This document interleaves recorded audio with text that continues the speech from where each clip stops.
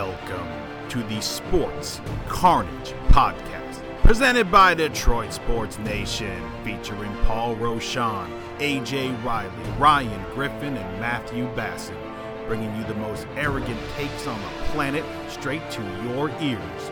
We don't promise to always be right, but we promise to act like we are.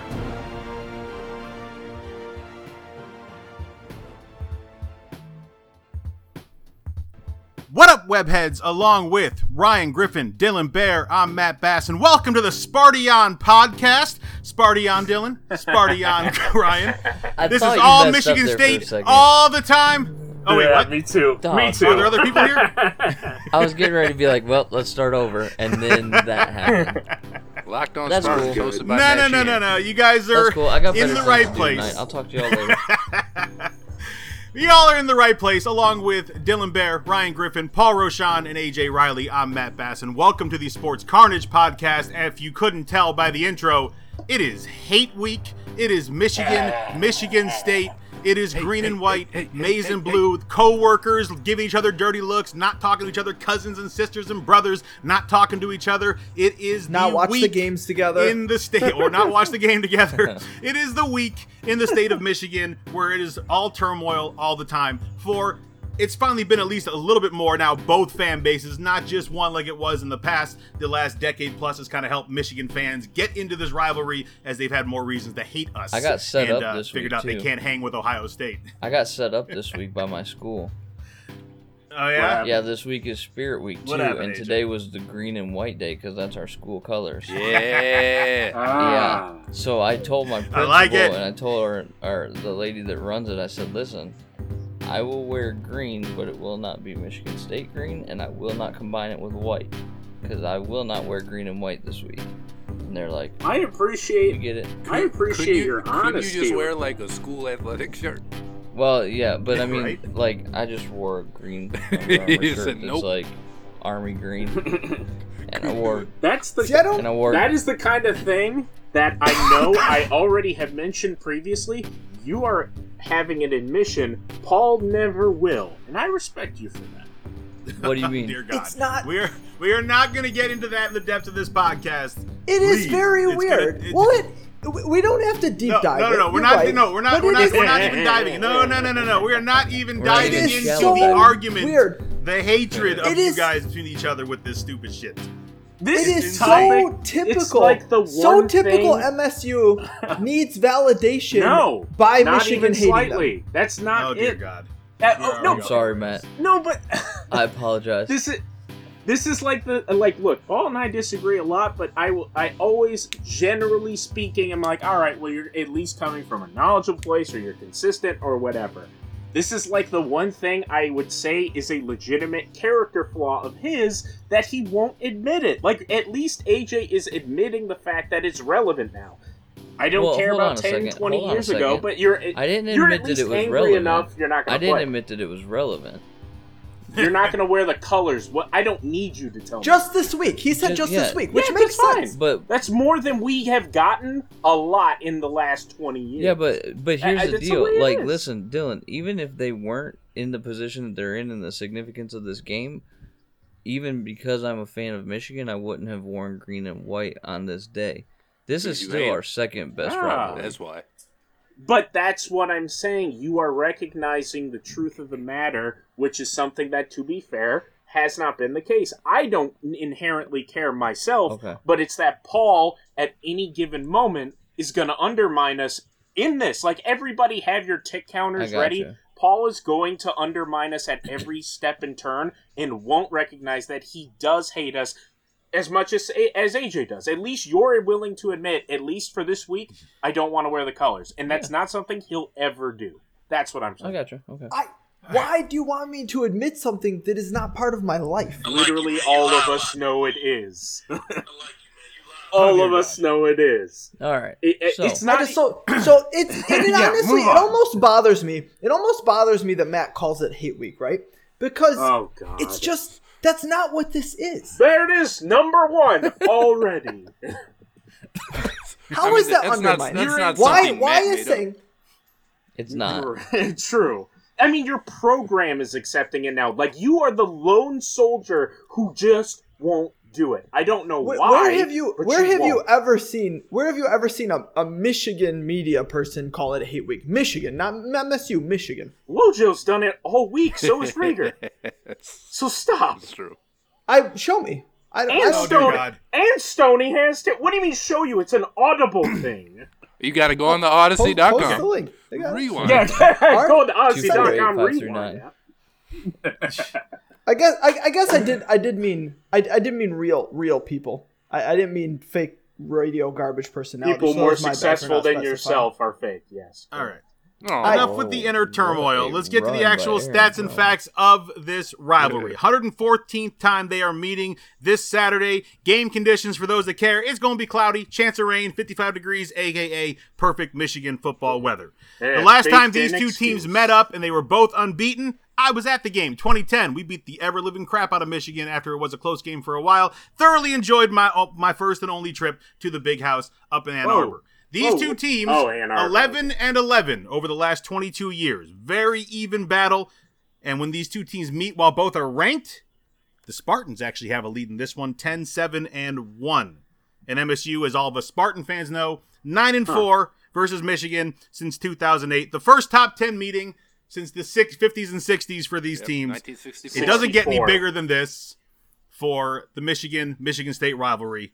And we've got numbers, stats, facts, all sorts of stuff to go along with all of our opinions tonight between this rivalry. And it doesn't get any bigger. We've got probably the biggest matchup these two teams have had facing each other in I mean, it looks like about 50 years. Since 64, honestly. And, like, Yeah. that's the craziest part about this game, and like the hype leading up to it is we've like literally just never seen a game like this. None of us anyway.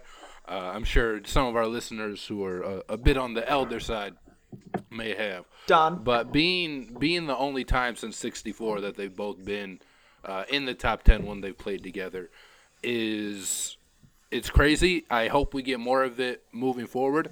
And I do like that they're both 7-0 in the sense that if they're going to be undefeated, both of them, because I do want Michigan to lose every game, but if they both have to be undefeated, I'd rather it be 7-0, 8-0, 9-0, as opposed to like some of these 3-0 or 4-0 Right. matchups I would that agree we've with that. gotten. True. Because I feel like even if we had the same rankings, or say it was a little higher and it was like a number 4 versus number 7 or something, I just think it means more and there's more hype and build to it when you're 7-0 than even if you're higher ranked.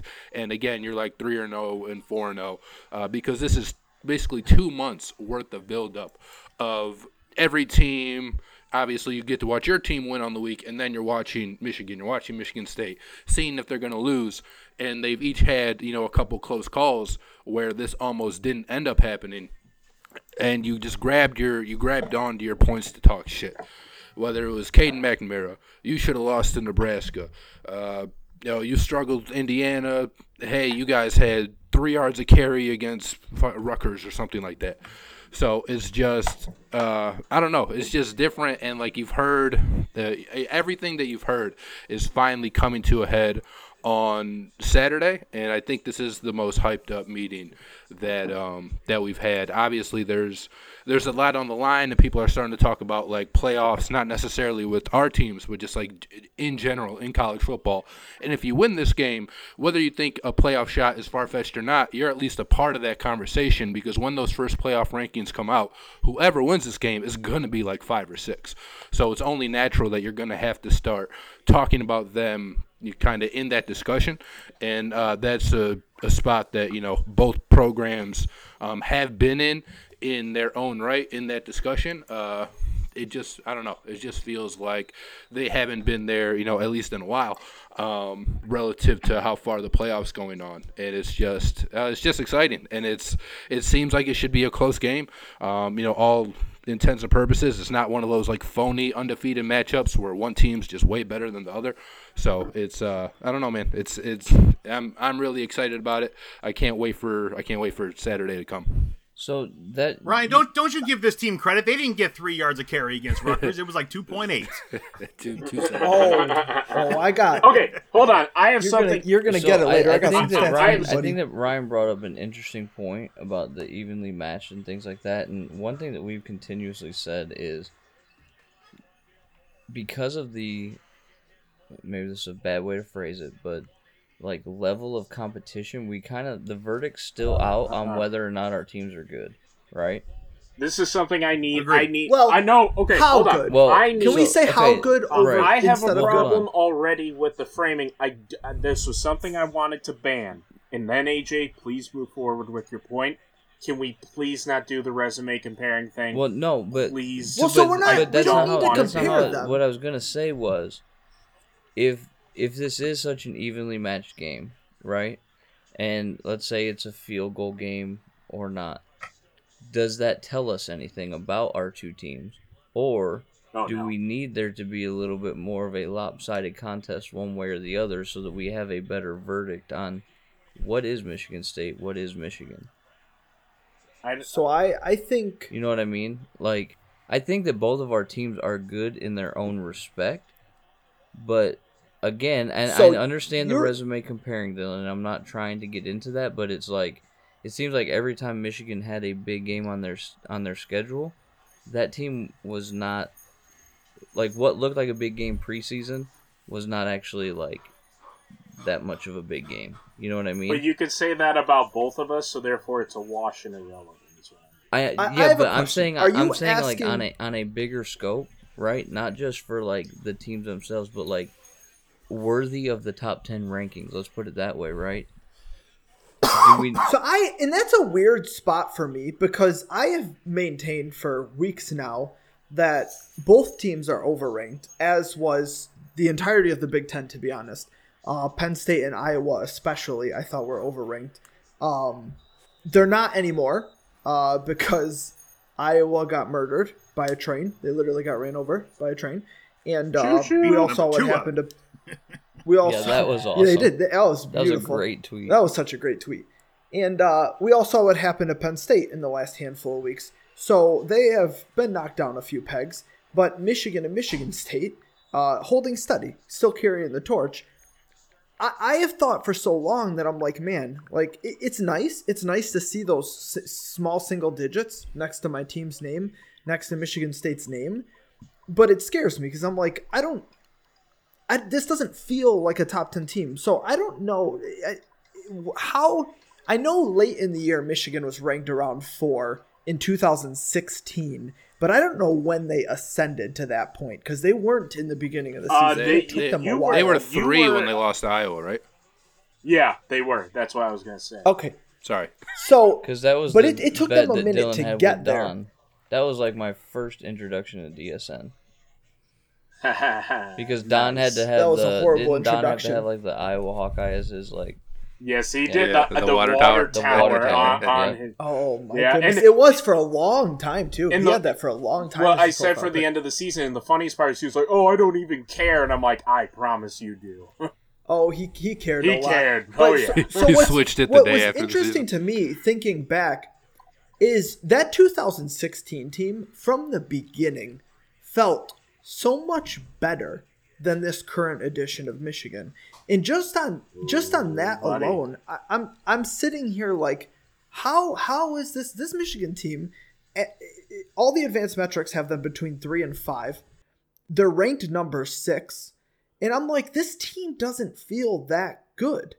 And then I'm like, if you look at where Michigan was, if you look at where Michigan State was last year, where they are now is an accomplishment, right? I think we can all agree with that we should be overjoyed to be sitting here 7-0, even if the schedule has not been as tough as it was perceived at the beginning of the season for either team. Sitting here at 7-0, entering this game, as exciting it is to have this matchup, it is tenfold better because of the struggles that both teams went through last year. Michigan going, I want to say 2-5, 2-4 or 2-5. We didn't play 2 and we missed a 4, few but games you at the end of the but you season. ducked Ohio State. We ducked Ohio State. We didn't get to duck Penn State. We You lost ducked- to Indiana for the first time. It was Iowa, I believe, was your crossover. We lost to Indiana for the first time in 100 years last year. Yeah. Michigan State We're lost to Rutgers for the frauds. first time ever. Right? That was Michigan State's first loss against Rutgers ever, correct?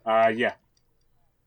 So it was a brutal year for both teams last season. So to be sitting here in this position, to be ranked in the top 10, and they have, whether you agree with how highly they're ranked or not, you cannot say that they haven't earned it.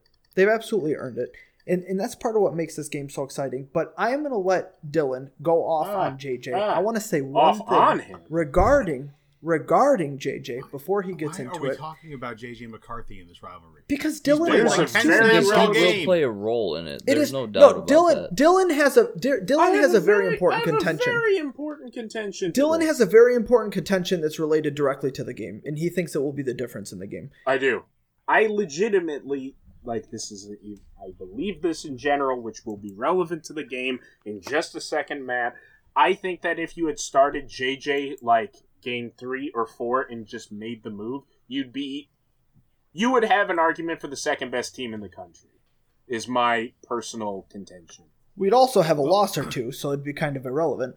No, I'm saying because what AJ mentioned about JJ, what he mentioned was, in the big spot, JJ would screw up. Well, I didn't say you screw have up. barely I think played he'd him. get swallowed up in it.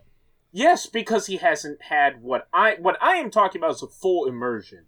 Like, throw Cade out the window, JJ is playing from here on out, does not matter. Yeah, but I'm not even saying that's realistic. Yeah. I'm not contending that. All I am saying is that if you had done that, I believe in his development enough to this point where you would have an argument for the second best team in the country, and the spread would be much more justified to even be up to 7 or 8 points against us. I do not fear Cade in this game. I do not fear him whatsoever. He is worse than Wilton Speight. And I didn't respect Wilton Speight either, but as Paul was mentioning, the team around Wilton Speight was way better. Like, objectively, it just was. They were awesome in pretty much every facet, objectively.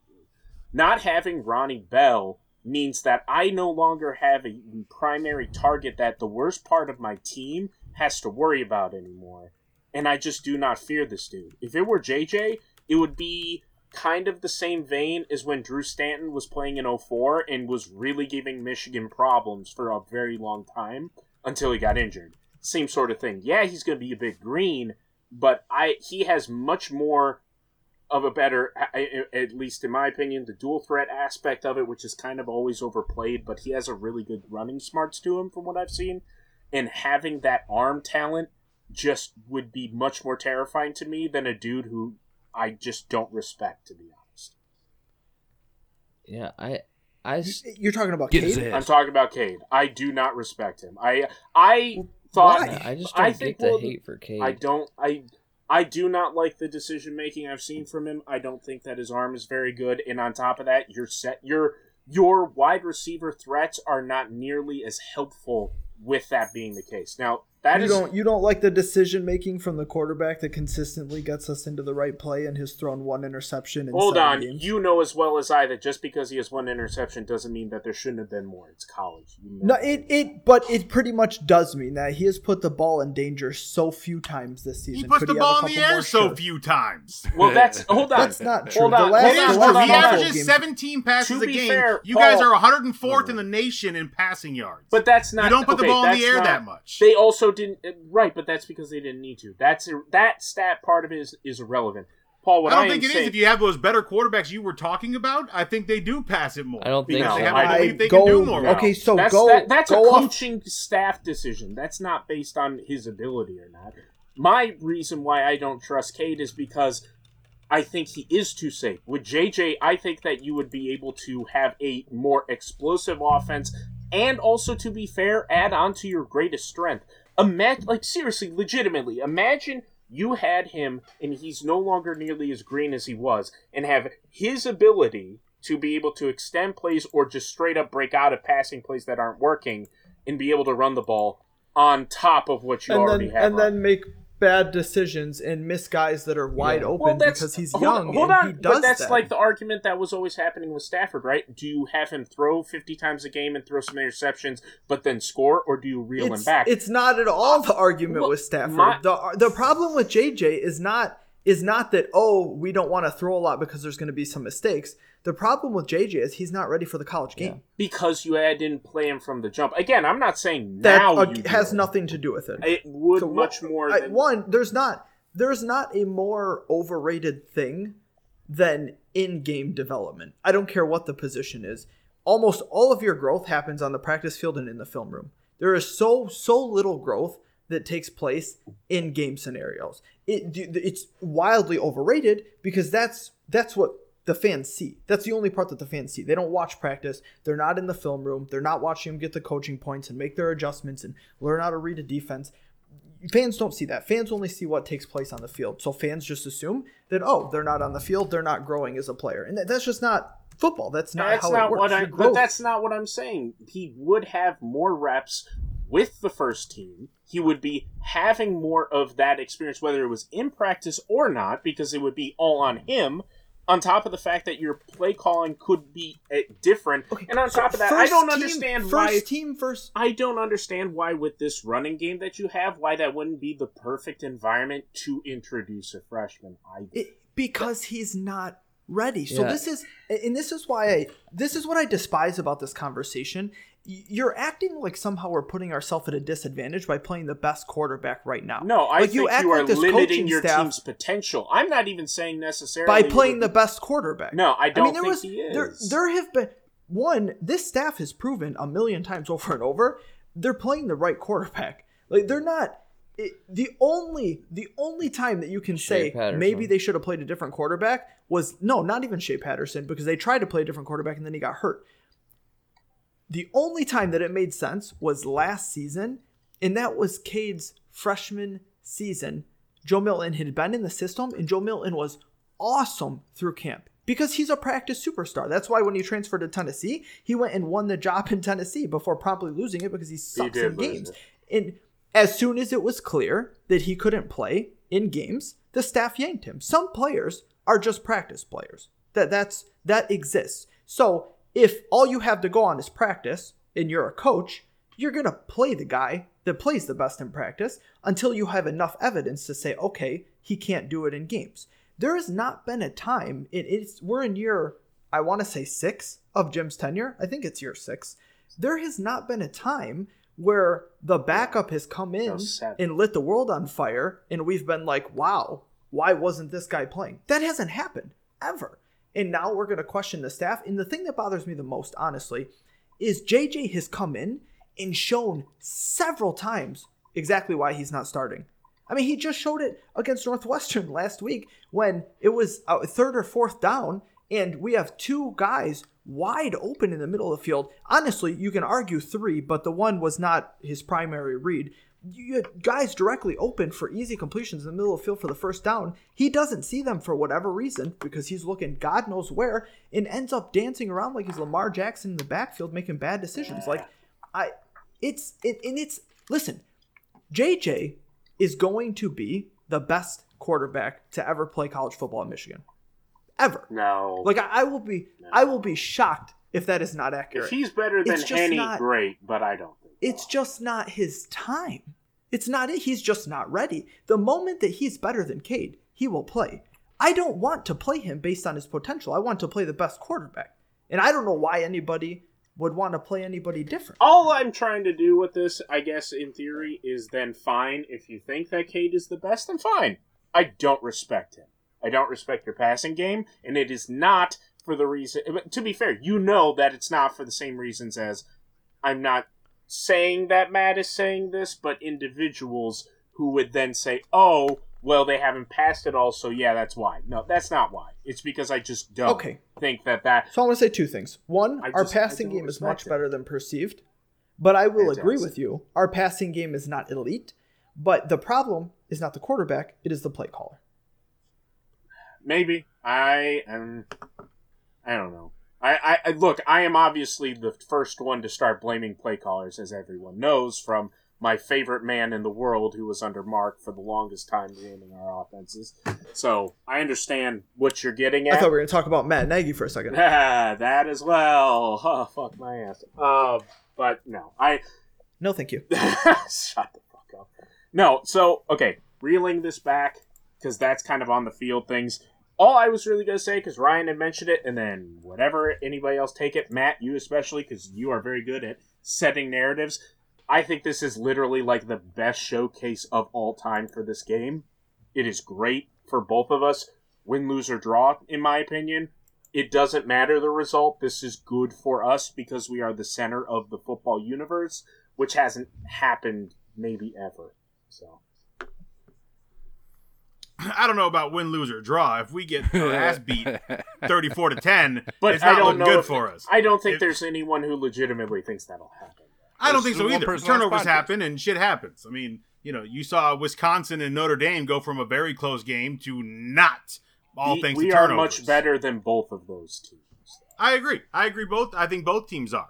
But shit happens. Turnovers happen. And as long as Yes. both teams avoid those and it's a straight up slugfest, it should be a close game, I would think. But I mean, the numbers all show at least that it should be a very close game. You're talking about, the two top 10 teams in rushing yards. Michigan's number 1, Michigan State number 7. Michigan's number 1 in per game. Michigan number 1 in per game. Michigan State number 6. They're 2 and 3 in yards per rush. Michigan leads the country in rushing touchdowns. Michigan State 6th in the country in touchdowns. Mostly with one guy from Michigan State. Michigan's had 2 guys doing all this work.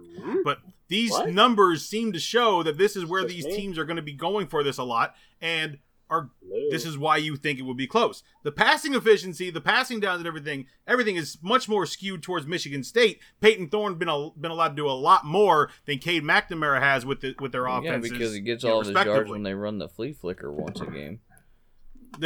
That is not Oh, entirely true. That is not fair. It is a lot true, and we will talk about that during matchup segment because I have a lot on that. I and mean, I'm very you can excited. hate all you want, but there are 2 very damn good wide receivers wearing green and I white agree right with now you. in Reed and Naylor. There and is, it's not all on excuse me, flea there is flicker. one very good No, receiver. there are wearing 2 green very and white good right now with the way we'll that talk they're about playing. that too.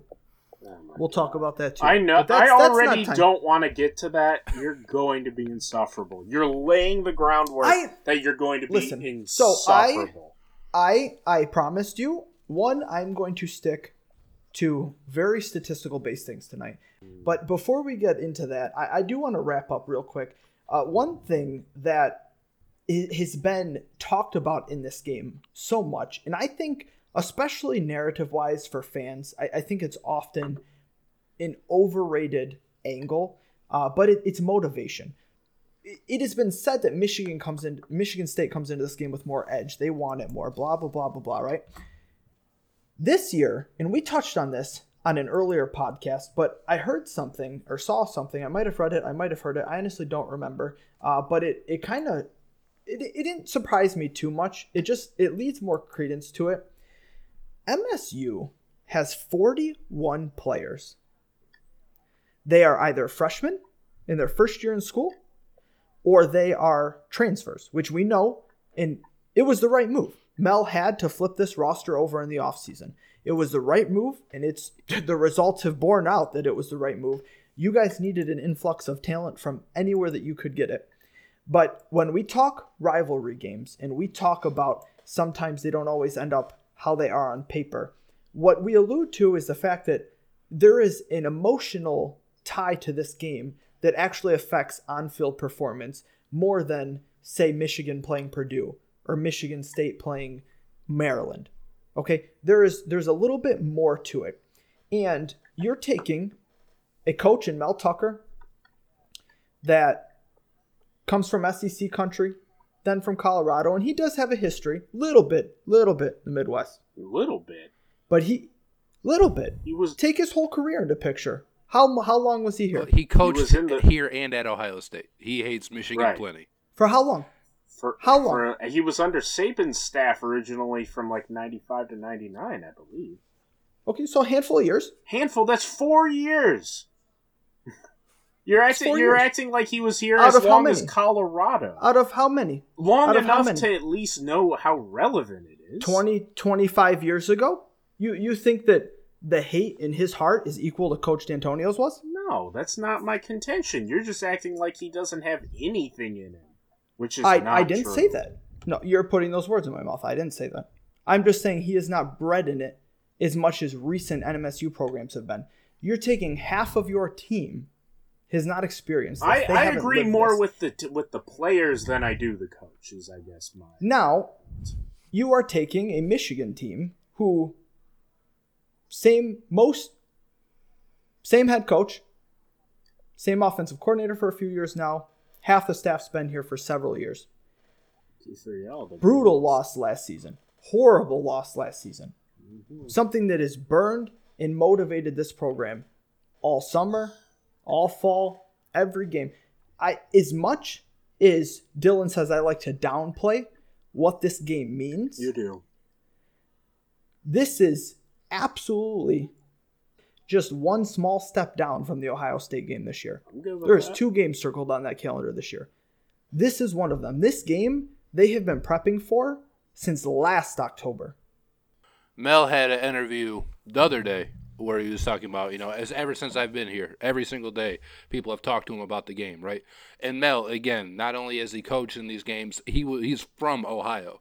So I think he knows the rivalry plenty, and I think his players respect him enough to understand everything that he's trying to ingrain in them. And at Michigan State, I'm sure that's your day one training packet is we hate the fuck out of Michigan as first page on the itinerary. Obviously, they have a lot of new players that haven't been in the rivalry before, but I think there are other ways and other bulletin board material that the players can look at, and then they can just fester that hate up because they still have teammates who have been obviously part of the rivalry. And then if Mel's hearing it every day from somebody, the players are as well, and they're probably more active on social media and everything else. So they're seeing all these things that guys are saying, whether it was Braylon Edwards saying what he said, or really anybody else. They're probably pissed that Michigan's ranked higher than they are. Hey, we beat these guys last year, and we're both undefeated, so why do they get this ranking? So it's probably more. I would agree, Michigan. They're more they have more fire in them than they have in years past. As long as they know our players' first and last names, like that's a start in the right direction. But I wouldn't. That's why Joe isn't there anymore. But I wouldn't downplay how much Michigan State wanted to win this game, and still how much they hate Michigan, even if it is their rookie year in the rivalry. No, I agree with Paul's contention on this, like more than Ryan does, I guess. They have shown in the last, since 2018 on, they have shown they do finally care as much as we do, which, I say we as in the players and, the coaching staff. They at least take it something as none of seriously. us are. So, that's, I don't know. That's why I think it's, relevant, because, how much is a transfer? How much is Kenneth Walker coming from Wake Forest going to really understand hating a team so much? If you lose to them, your entire season may as well be ruined. I think he's heard that a bunch. I think people have. I think he's heard, "Hey, Corum is better than you." Haskins but hearing it from I think someone he takes it else doesn't matter. And Dylan understands it, but that's the key. You keep saying, "Oh, well, they've heard it. It's been ingrained in them. They've been talking about it." Hearing it's not the same as feeling it. It's not the same as living it, and I want to be clear. I'm not downplaying Michigan State's motivation in this game or saying, "Oh, they don't care about it," or "They're not going to come ready to play," or "This might as well be Penn State to them." That's not what I'm saying. I'm just saying that, especially compared to, so if you asked the average fan, one of the biggest factors in this rivalry under D'Antonio, many people in their first couple things would point to the way that people felt about this game, the way that the players felt about this game, and the disrespect card and all of that. Whereas in this year, I think Michigan has more of an edge. And I remember Shea Patterson talked about it. Shea Patterson was here for 2 years, and he said, listen, Shea Patterson grew up kind of a Michigan fan, right? He followed Michigan when he was younger. He almost came to Michigan out of high school and then ended up transferring here later. It's not like he was unfamiliar with the program and its rivalries. And he said it didn't matter how much people talked about it. It didn't matter that we had lost to Michigan State a lot recently. The first year that he played MSU in 2018, which we lost in 2018, No, you right? lost 17. Or was it 17? 17 we lost. In 2018 when he played that game. Yeah, 18 was his first year, No, right? I don't want to 16. mix up here. Right? Shay's. Yeah.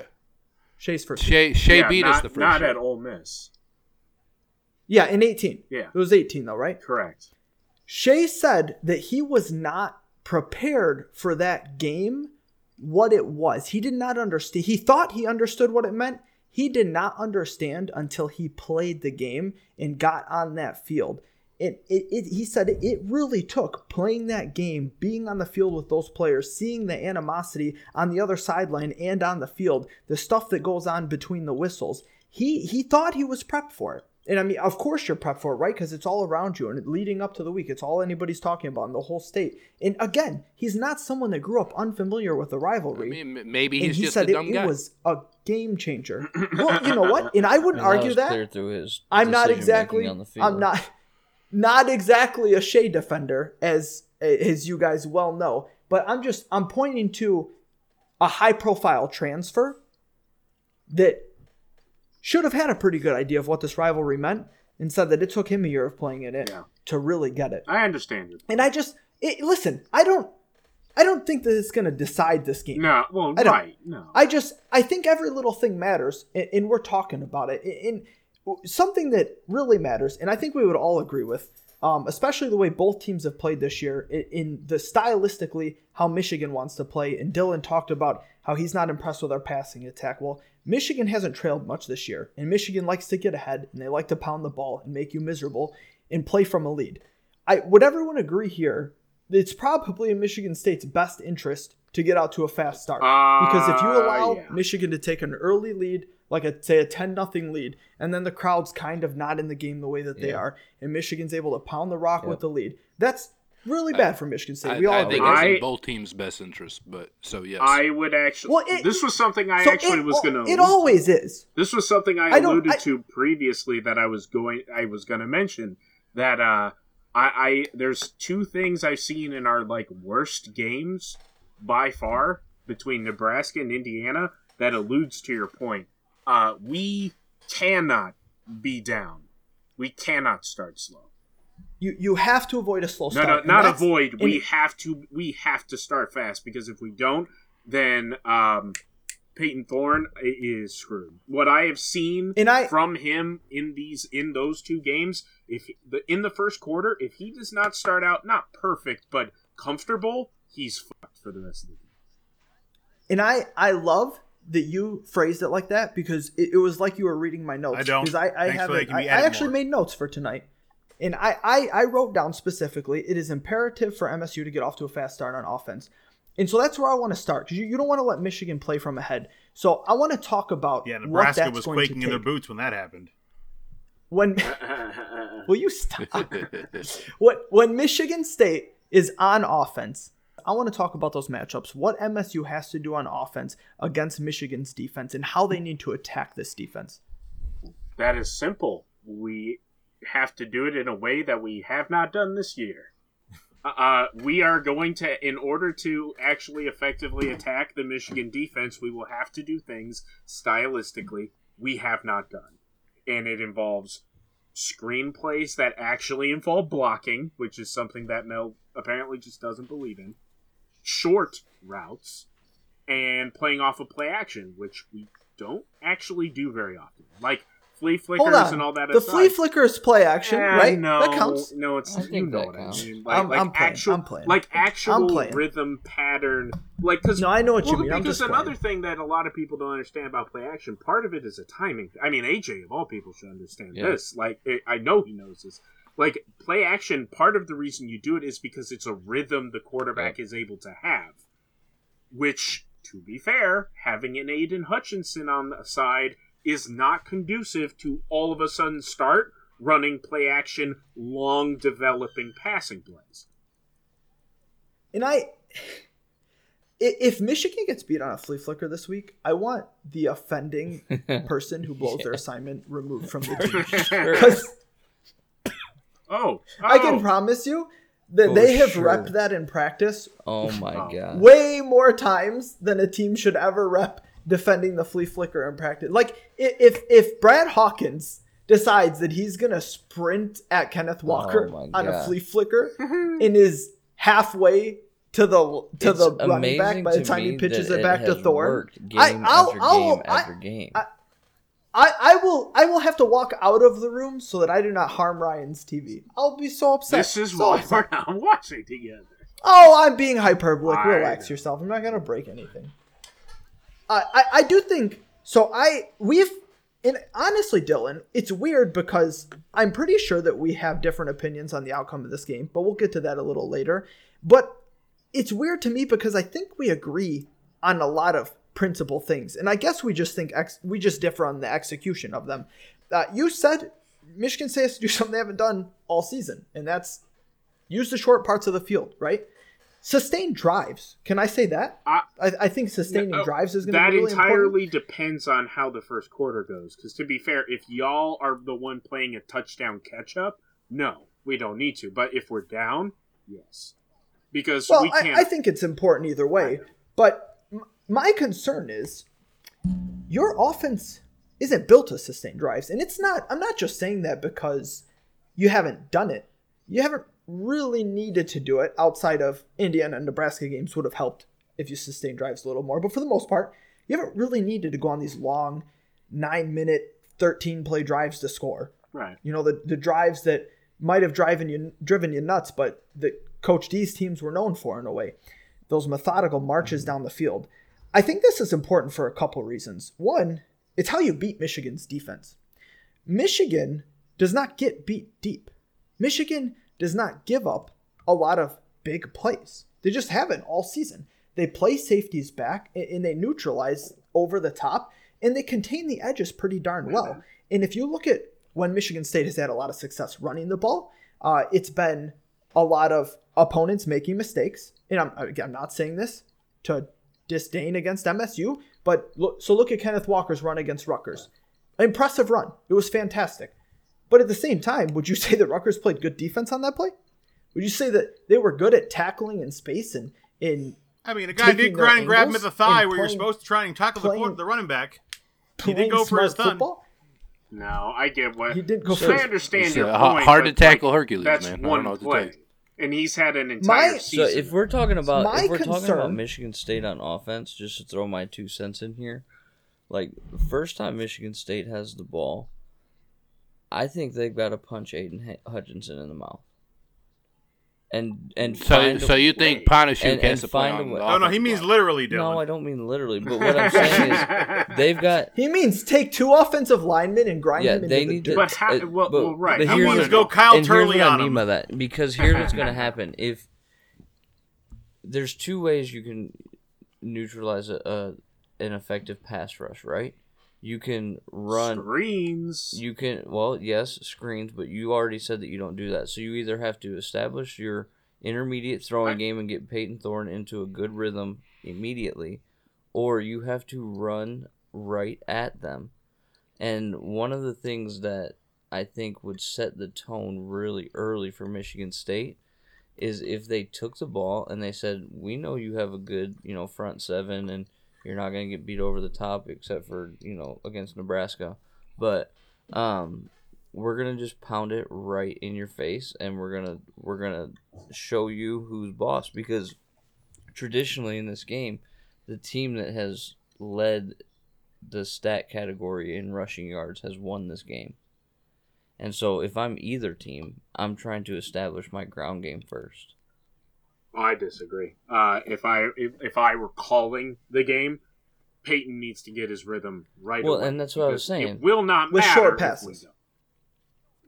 So I think, and this is going to offend some people, and I'm not saying this to be mean. Shocker. This is what I have seen. This is what I I've think seen there's on nothing tape. that Michigan State can do. It doesn't even matter. They don't even show up. That's not what I said.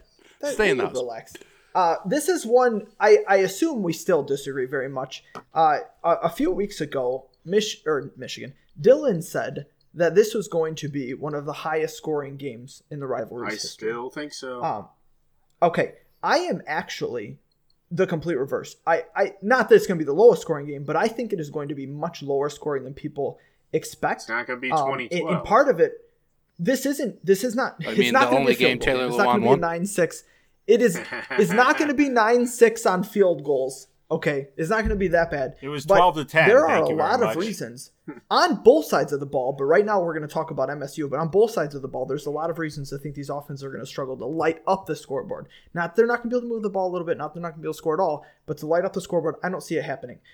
I do believe, from what I've seen, because I just haven't seen evidence of the contrary, this offense is it truly is, not to be cliche, but it's smoke and mirrors. It relies on mistakes, misdirection, and trickery.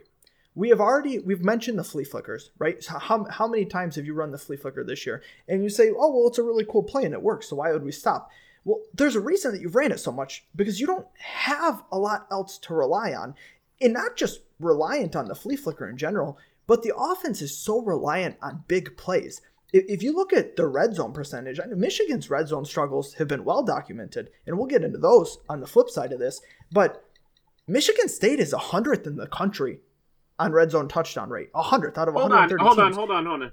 What's our number of red zone attempts? It's got to be pretty low. I'm sure I don't think it's that's the thing. Is that like, low. sure, You guys have scored plenty. Well, no, but to be fair, if like you're saying, oh, well, your red zone number's bad. Yeah, but if it's like 7 out of 10, that's nowhere near as bad as if it's like, well, obviously it wouldn't be 7. Like, let's say 4 out of 10 wouldn't be nearly as bad as, say, like 40 out of 100. You get what I'm saying? Like, we don't get in the red zone enough for it to be that of a concern. The larger sample size always paints a better picture. Right, and I don't think but we have it. It's 7 games. You have a large enough sample size.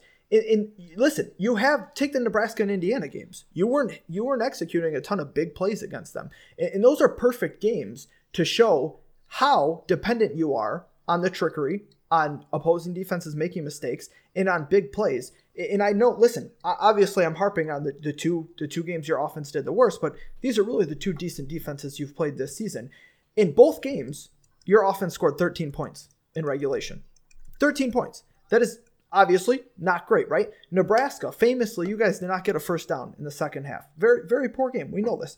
But you struggled in every way. Against Nebraska, you guys had 2.4 yards a carry. You're killing me. You're killing me. Walker. What? Why? Because I don't. Why am I killing you? I don't agree that it is. I disagree with your contention that those 2 games are indicative of our offense is one-dimensional or like we are too reliant on big play. Ball. So I think listen, it is explicitly because I've seen both of them, one of them in person. It is all based on how we start. That is much more important than, we're not this or we're not that. Those 2 games were indicative of the fact that if your defense is able to get consistent pressure based on our offensive line not being extremely good in the play calling that we make, for example, the double move plays that like we are one of the best in the country at, which is not big play, it's just a very good executed play that takes up a lot of the field. We are very good at those sorts of things so long as Peyton Thorne is able to accomplish that. Those 2 games that you are referring to are games where he struggled in the first quarter and is never able to bounce back. It's not because we're not. I agree with that. That's much more of a problem than being reliant on a big play because that is not the issue. You are asking me to basically favor the games against bad defenses instead of the 2 decent defenses you played. All I am trying to get you to do is reframe how that happens because the problem is still there. I just think it's like more readily apparent and honestly easier for you to accomplish. Let me put it this way, what I'm trying to get at. Those big plays, the tons of mistakes, the trickery didn't work as well, right? It's not games just about trickery, okay, it's about we're a great double move team. In those games, those things didn't work well. And you scored 13 because points the quarterback was rattled so much he couldn't even make the most simple throws. But why was he rattled? Because he started out very poor. No, I mean, with Nebraska specifically, it wasn't because we weren't able to hit plays. Like, our first touchdown was, I think, a 30-yard passing touchdown. That's not the problem. It's that he started out in the first drive with an interception. That's why he was so but, poor. Okay, but you're kind of contradicting yourself because he immediately bounced back and threw a 30-yard touchdown. But then he started the second half with 3 straight passing plays where the actual call was perfectly fine, and he overthrew 3 straight times. I guess I don't really understand your contention. You're saying like our quarterback played bad, so we played bad. I am stating that our passing scheme is very good, and the reason why those 2 games it was readily apparent it wasn't was because the guy throwing the ball was not able to accomplish what play calling was required. I don't understand how you can be confident in your scheme that has only succeeded against bad defenses. Like, I just don't see the body of... I see that you've played 2 decent defenses, and the passing scheme sucked against both of them. So, and listen, I'm not saying that you're invalid and they can't be good at passing the ball. I'm just saying I think that the body of evidence does not support that they have this good passing scheme, because in the 2 games that you didn't get the big plays, you didn't score. I mean, look at Indiana, right? You scored 13 points against Indiana. 6 of those points came on a 49 and a 51-yard field goal. I understand. Okay? So and one of them was a pick 6, and in Nebraska, it was a special teams touchdown. Can I get that. I finish? I'm talking about Indiana. Indiana was a pick 6. That was our touchdown. I know. Slow down. No. Indiana wasn't a pick 6. Yeah, it was. Indiana was a flea flicker. Cal Holiday had a pick 6 against I'm sorry. Nope. You're right. I'm sorry. No. No, I'm talking about the offense. So I'm talking just offense. The offense scored 13 points against Indiana. I'm only talking about the offense right now. All right. So Indiana, you had 2 really long field goals that, thank God, Coughlin hit, because he hasn't been that good this season. Well, he's not. Right? He's been a little shaky, but he's coming around as of late. But he buried 2 long field goals. That was 6-yard points. And the only touchdown that your offense scored the entire game relied on a big trick play. I believe it was a pass to Thorne, if I recall. I could be a little bit mistaken. It was another trick play that kept a drive going, and you got a big play out of it, and that was your only touchdown that game. Against Nebraska, your only touchdown that game came on the flea flicker. Without those smoke and mirrors elements, your offense has not done... let's be real, even with them, your offense didn't do much against those teams. But the offense, without them, has done nothing except against very poor defensive teams. I'm not saying that you guys are not going to score against Michigan and that you guys cannot put up 20 points. That's not what I'm saying. I'm just saying I think there is a ton to be concerned about because you have not shown all season an ability to sustain drives. And what this really gets into that really starts to terrify me, and Dylan, this hits right on what you said, right? You want to throw the ball a lot early to short passes. You said that, correct? No, I don't. No, I want us to just call the plays that we have with passing plays to get him comfortable right away. What I am afraid of, frankly, is what AJ was mentioning. I do not want to run like 3 yards in a cloud of dust to start the game. I do not want to be running Kenneth Walker right down the throat of Michigan's strongest unit. That's stupid to me.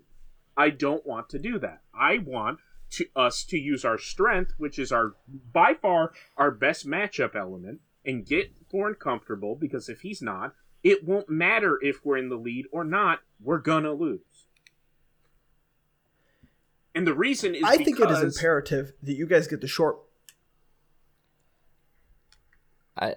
I think, though, along the same lines of running the football, is it works in the favor of Michigan State to shorten the game and keep Michigan's offense off the field and their defense on the field, alluding back to what Paul was saying about sustaining drives. I don't agree with that.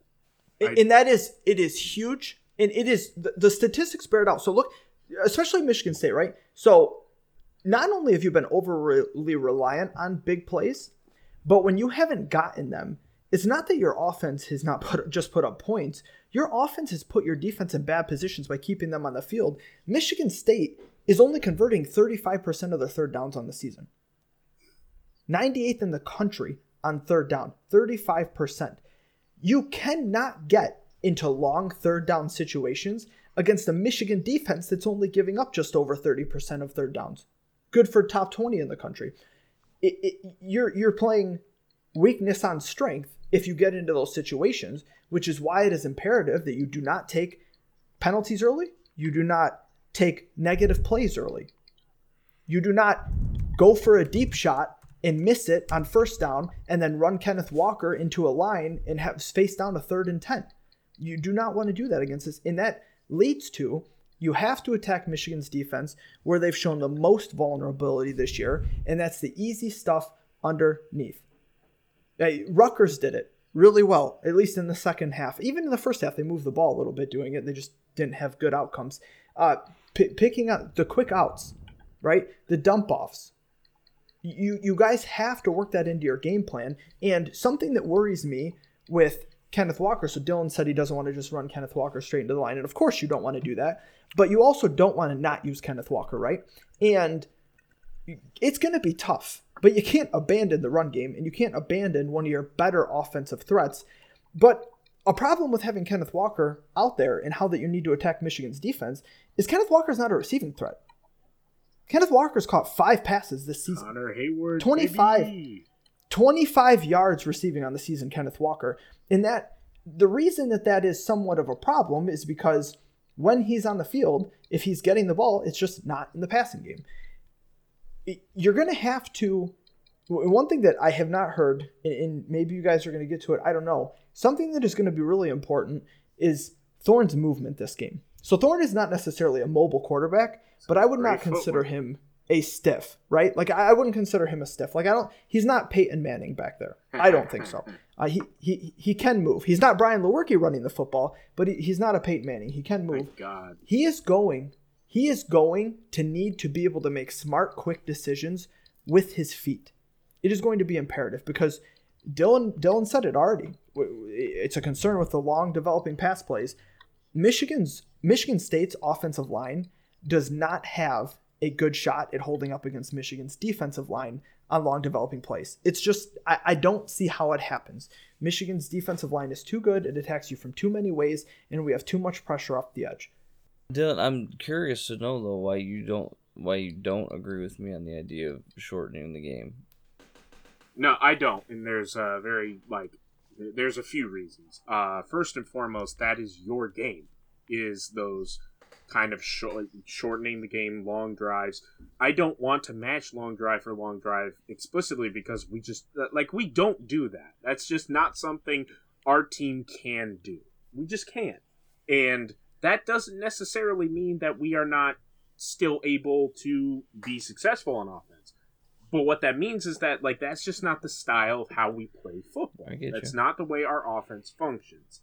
And to force ourselves to become what you do best is going to inherently favor you guys. Understood. I think, the Nebraska game is kind of proof of concept.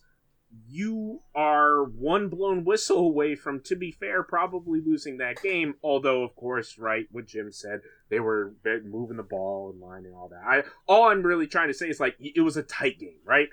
And what was the score of that game? It was a very high-scoring game. You guys don't want to sprint with us, and I don't want to be punching with you. And that is going to be, in my estimation, the determination of the game.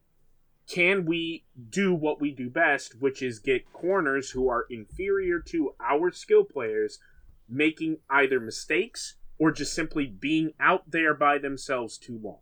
Because Jaden Reed is going to feast if we have time. But that's based on play calling, that's based on game flow, that's based on how Thorne's, actually feeling. And that's my fear and why I am afraid of this game is that I just don't know if we are going to be able to give Thorne enough time to get comfortable in the first quarter long enough to be able to play our game. I don't know if that's possible because I think Aiden Hutchinson serves as a very big problem for what we can do best. However, one question to veer it onto the Michigan defense side of things, which Paul has said, but I do marginally disagree with. I mean, AJ, I don't know if you watched the Northwestern game, but you guys did give up a 75-yard touchdown. Now, to be fair, It was not because you guys were like, oh, you just sucked that play. You just legitimately, didn't do your scheme right. That's why it happened.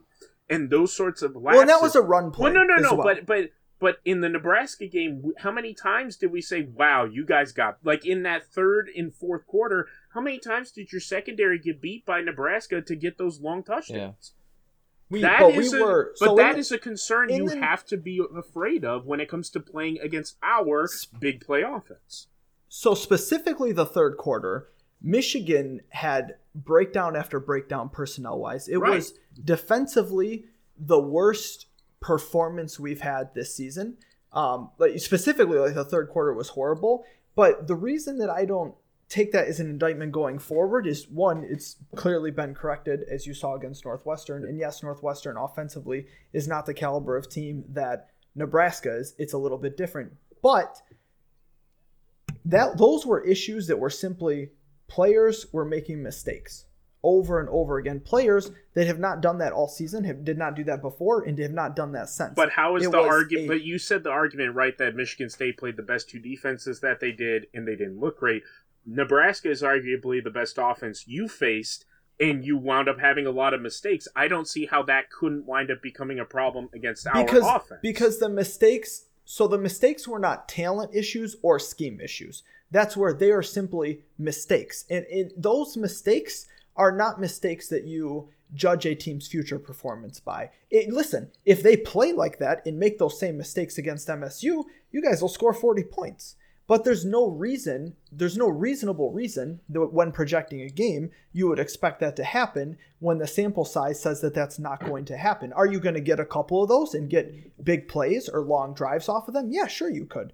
But to expect them to play like that over the course of a game and let Michigan State score 40 points, I think would be quite frankly, ridiculous assertion. Okay, I get what you're saying. The only reason why I would say I don't know if I would say that is what happened in that game is because the mistakes that were happening were primarily off of misdirection that Nebraska was running. You guys were like straight up fooled. We were wildly undisciplined. Right, but that's the thing is that we can potentially, because of the way that we play, get you into those situations, not just because, whoopsie, it's because that's like how our offenses play. I mean, you say yourself, right? Like trick plays and all that. That's literally what we do, so I don't see how that can't be at least a concern. It may not happen, if we were to play like that, we will lose the football game. Like, there's no doubt in the world we will lose. If that plays right into your hand, that is exactly the key for Michigan on defense is straight up being disciplined.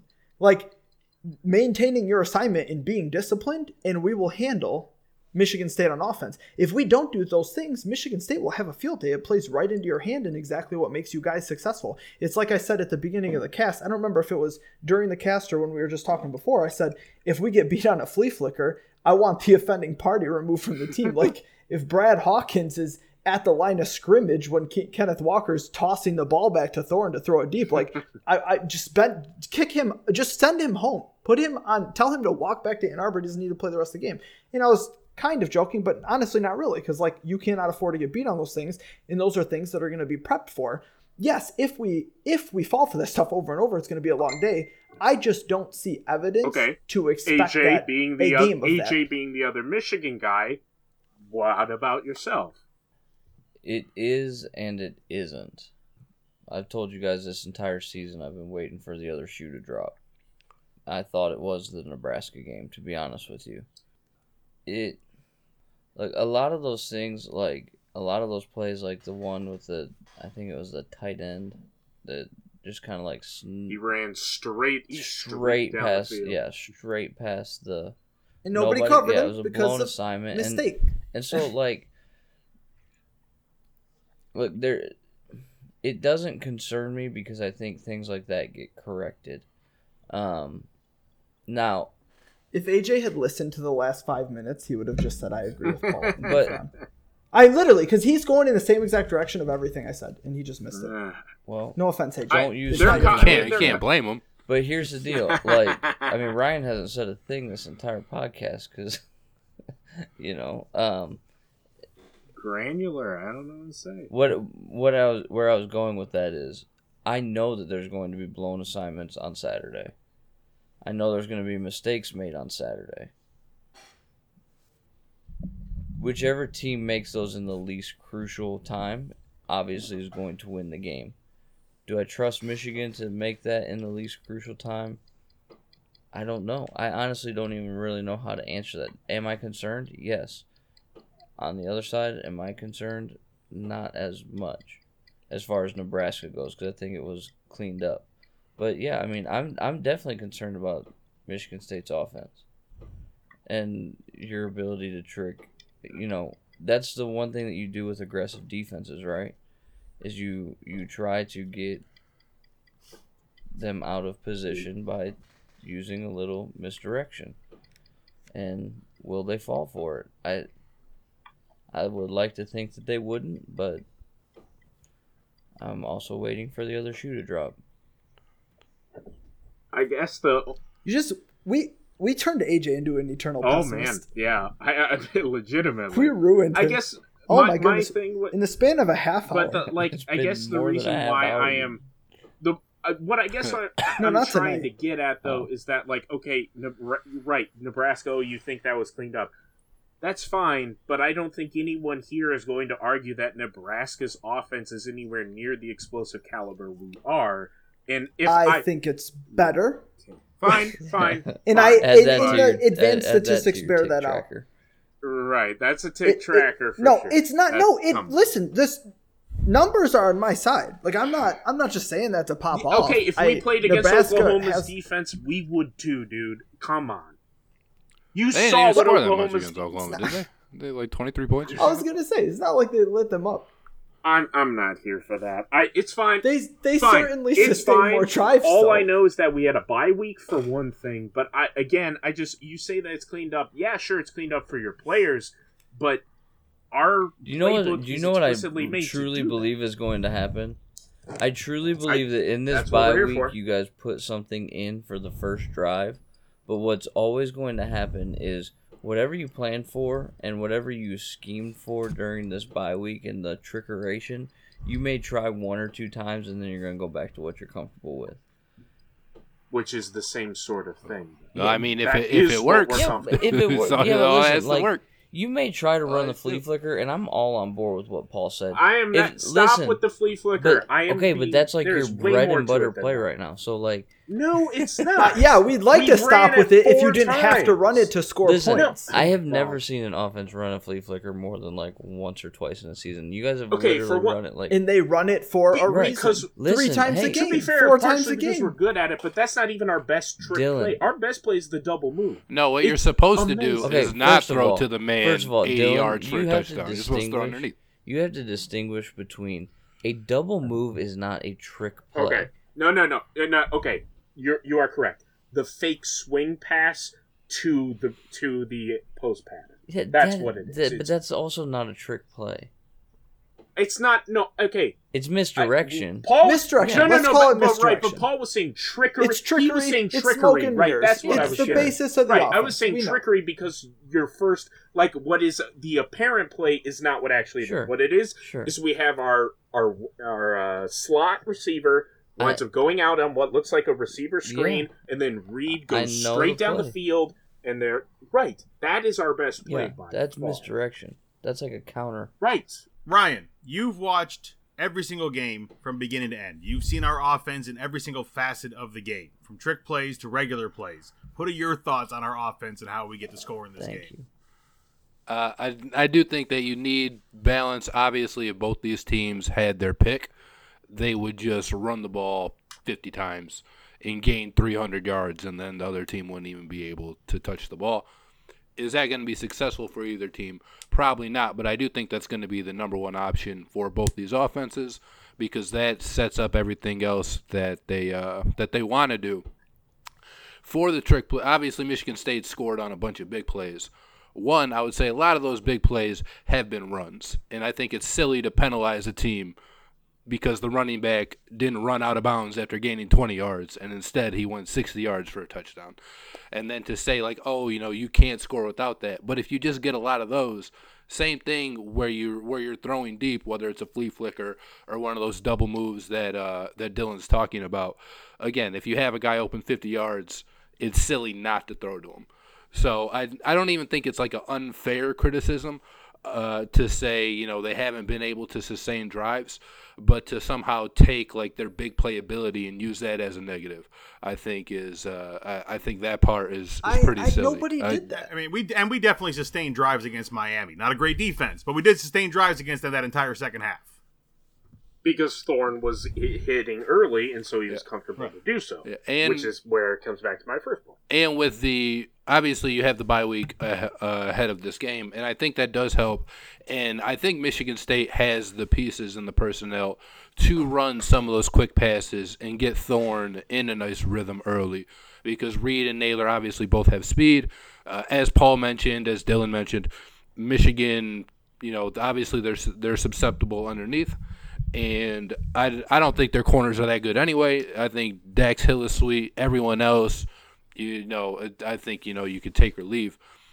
So I do think that there's going to be the opportunity for those big plays and the opportunity to win this game through the air. But you can't abandon the run.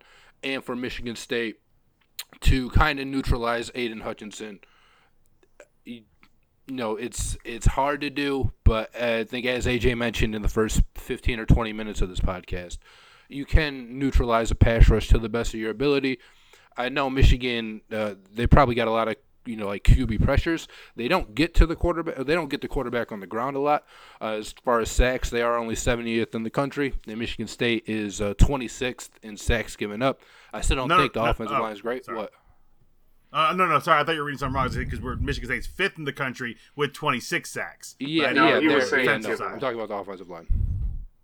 Yeah, and like I said, I think they have the personnel to do that. I think the bye week really helps you with a lot of that stuff where if you weren't successful with in the Indiana or the Nebraska game or any of these other games that you might want to point out, I think the bye week is the week that you use to clean up that stuff and show your players, hey, this is how they almost got beaten by Nebraska. This is what they were able to do that allowed you to overtake them. You guys are better than Nebraska. You can do X, Y, and Z. Maybe like the Indiana and Ohio State game was that 2016, 2017, something like that. I think it's 2016.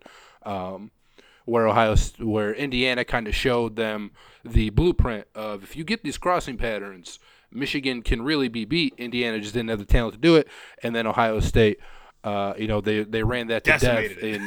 Right, they ran it into the ground, and they are obviously wildly successful with it. That was 2018. Okay. So that's right, because 16 was the spot game. It was when our entire defensive line was hurt. Sure.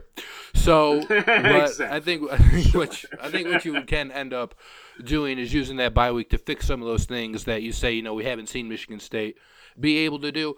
And again, at the end of the day, I think both teams are going to want to run. They're going to want to run the football. AJ did bring up the stat: the team that wins the rushing battle usually wins the game. And both teams have running backs capable of winning you the game and winning you that rushing battle. I do think it's more about balance for Michigan State, though. I think if you throw it 45 times, you're going to lose. And I think if you're trying to run the ball 45 times, that's not going to be successful either. But I think you do try and establish the run early, because if you do establish the run early and it ends up working, then obviously you just stick with it. I don't see that happening, but I don't think it's something that you can just abandon right off the gate. Okay. Very simple response to Ryan. If we do that, we're screwed. I disagree with you wholeheartedly. We are screwed if we do that. That's just my opinion. Well, you have to try. No. I am not. I am saying I do not want to do Mark 2.0 where we think that we can just run straight at you in the first quarter. I don't want to do that. I mean, that's the thing with it. You can't be stubborn with it, but you have to try. You can't just throw it 45 times and win the game. That's not going to happen. It is infinitely more important for our success for this game that Peyton Thorne is comfortable more than we are able to outrush Michigan. And Peyton Thorne has been comfortable in the games where we've gone our biggest rushing games. Those are the games he's looked the best. How you expect. I agree with Ryan 100%. I don't know how you expect Thorne to look comfortable if you don't have a running game to lean on. It's not going to happen if Michigan's defense can sit on Thorne. Yeah. And really, this boils this whole matchup on this side of the ball boils down to me. I think that Michigan has a lot more answers for Michigan State than vice versa. So you look at your passing attack. Reed is awesome. Okay, Reed is an NFL player. He is. He's a really good receiver. The problem is I don't love what you have behind him. So look at Naylor. Naylor legitimately probably has like 4.35 speed. Okay, like he's a speedster. The problem with Naylor is he's not a receiver. He's a one-trick pony. He's going to sprint down the field and hopefully burn the defense. Pretty good trick. What happens when it is a good trick if it works against bad teams, but it didn't work against Nebraska. It didn't work against Indiana. What happens when Mike McDonald puts bracket coverage on Naylor and puts Dax Hill on Jalen Reed and makes you take the tough plays all the way up and down the field? In Reed's favor most of the time. Listen, against Dax Hill, I mean, risk. Listen, it's not like Trey Mosley go wild underneath. It's not. That's true.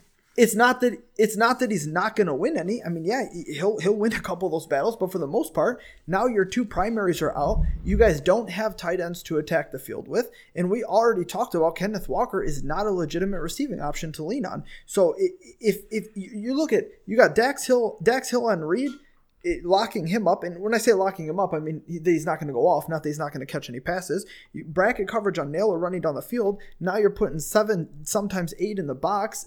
What are we doing here? What are your options? What, you're going to have the offensive line block Aiden Hutchinson and David Ajabo and Chris Hinton and Mozzie Smith and our blitzing linebackers for 7 seconds until someone gets open? I just think Michigan has so many more options matchup-wise. When we talk about the biggest weakness in this matchup, specifically MSU's offense versus Michigan's defense, it's Michigan State's offensive line. Like, you can nitpick all over the place, but the biggest weakness of these two is Michigan State's offensive line, and Michigan has the defensive line to make you pay for it. They do. So you have to attack it. How are you going to say that when way. Michigan State's defensive line has sacked way more sacks than Michigan's has? We're not talking about he Michigan said State's on defense this right side of the ball, by far the worst matchup between two sides is the State offensive line versus the Michigan defensive line. That is accurate in like every way, which like leads me to where I am going in this game. But I just like that. With that being the case, that's why I just don't think relying on an even attack is going to be the way to win this specific game. Ryan and I are just not going to. I'm not going to agree with any of you, I guess. But I also think that if you rely solely on the arm of Peyton Thorne to win this game, I think you're going to lose it too. You're not beating us in a sprint. If we make it a sprint, you are going to lose. The only way we can do that with everything we are discussing is with a passing game with a quarterback that is capable of making those throws. See, I don't think you get out. I don't think you get out of the blocks fast enough to make it a sprint. Well, and you say making a sprint anyways. Just because you're sprinting to score doesn't mean we have to sprint to score. You can score in 2 plays and we can go on a 14-play drive and even the score. We need to be basically ahead for most of this game. If we are behind... That I do agree but that's what I mean when I say a sprint. You need to always be pressing, I guess, is the way I would put it. Like, sure, you could sustain your drive, but then if we come back and bam, 3 plays later, just score again...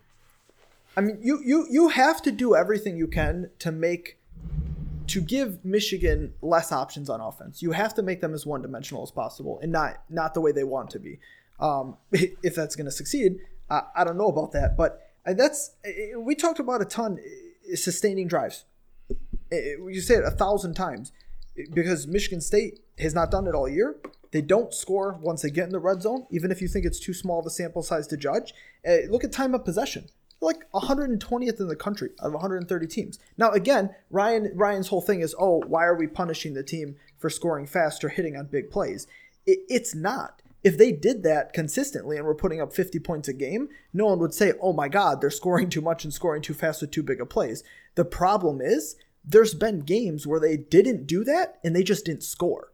They didn't have a counter punch. They got a big left like Mystic Mac, but that got shut down. They didn't have a counter, and they just didn't score at all. And that's the concern here. So we're not knocking MSU for being too explosive on offense. We're knocking MSU for when they're not explosive on offense, running out of options.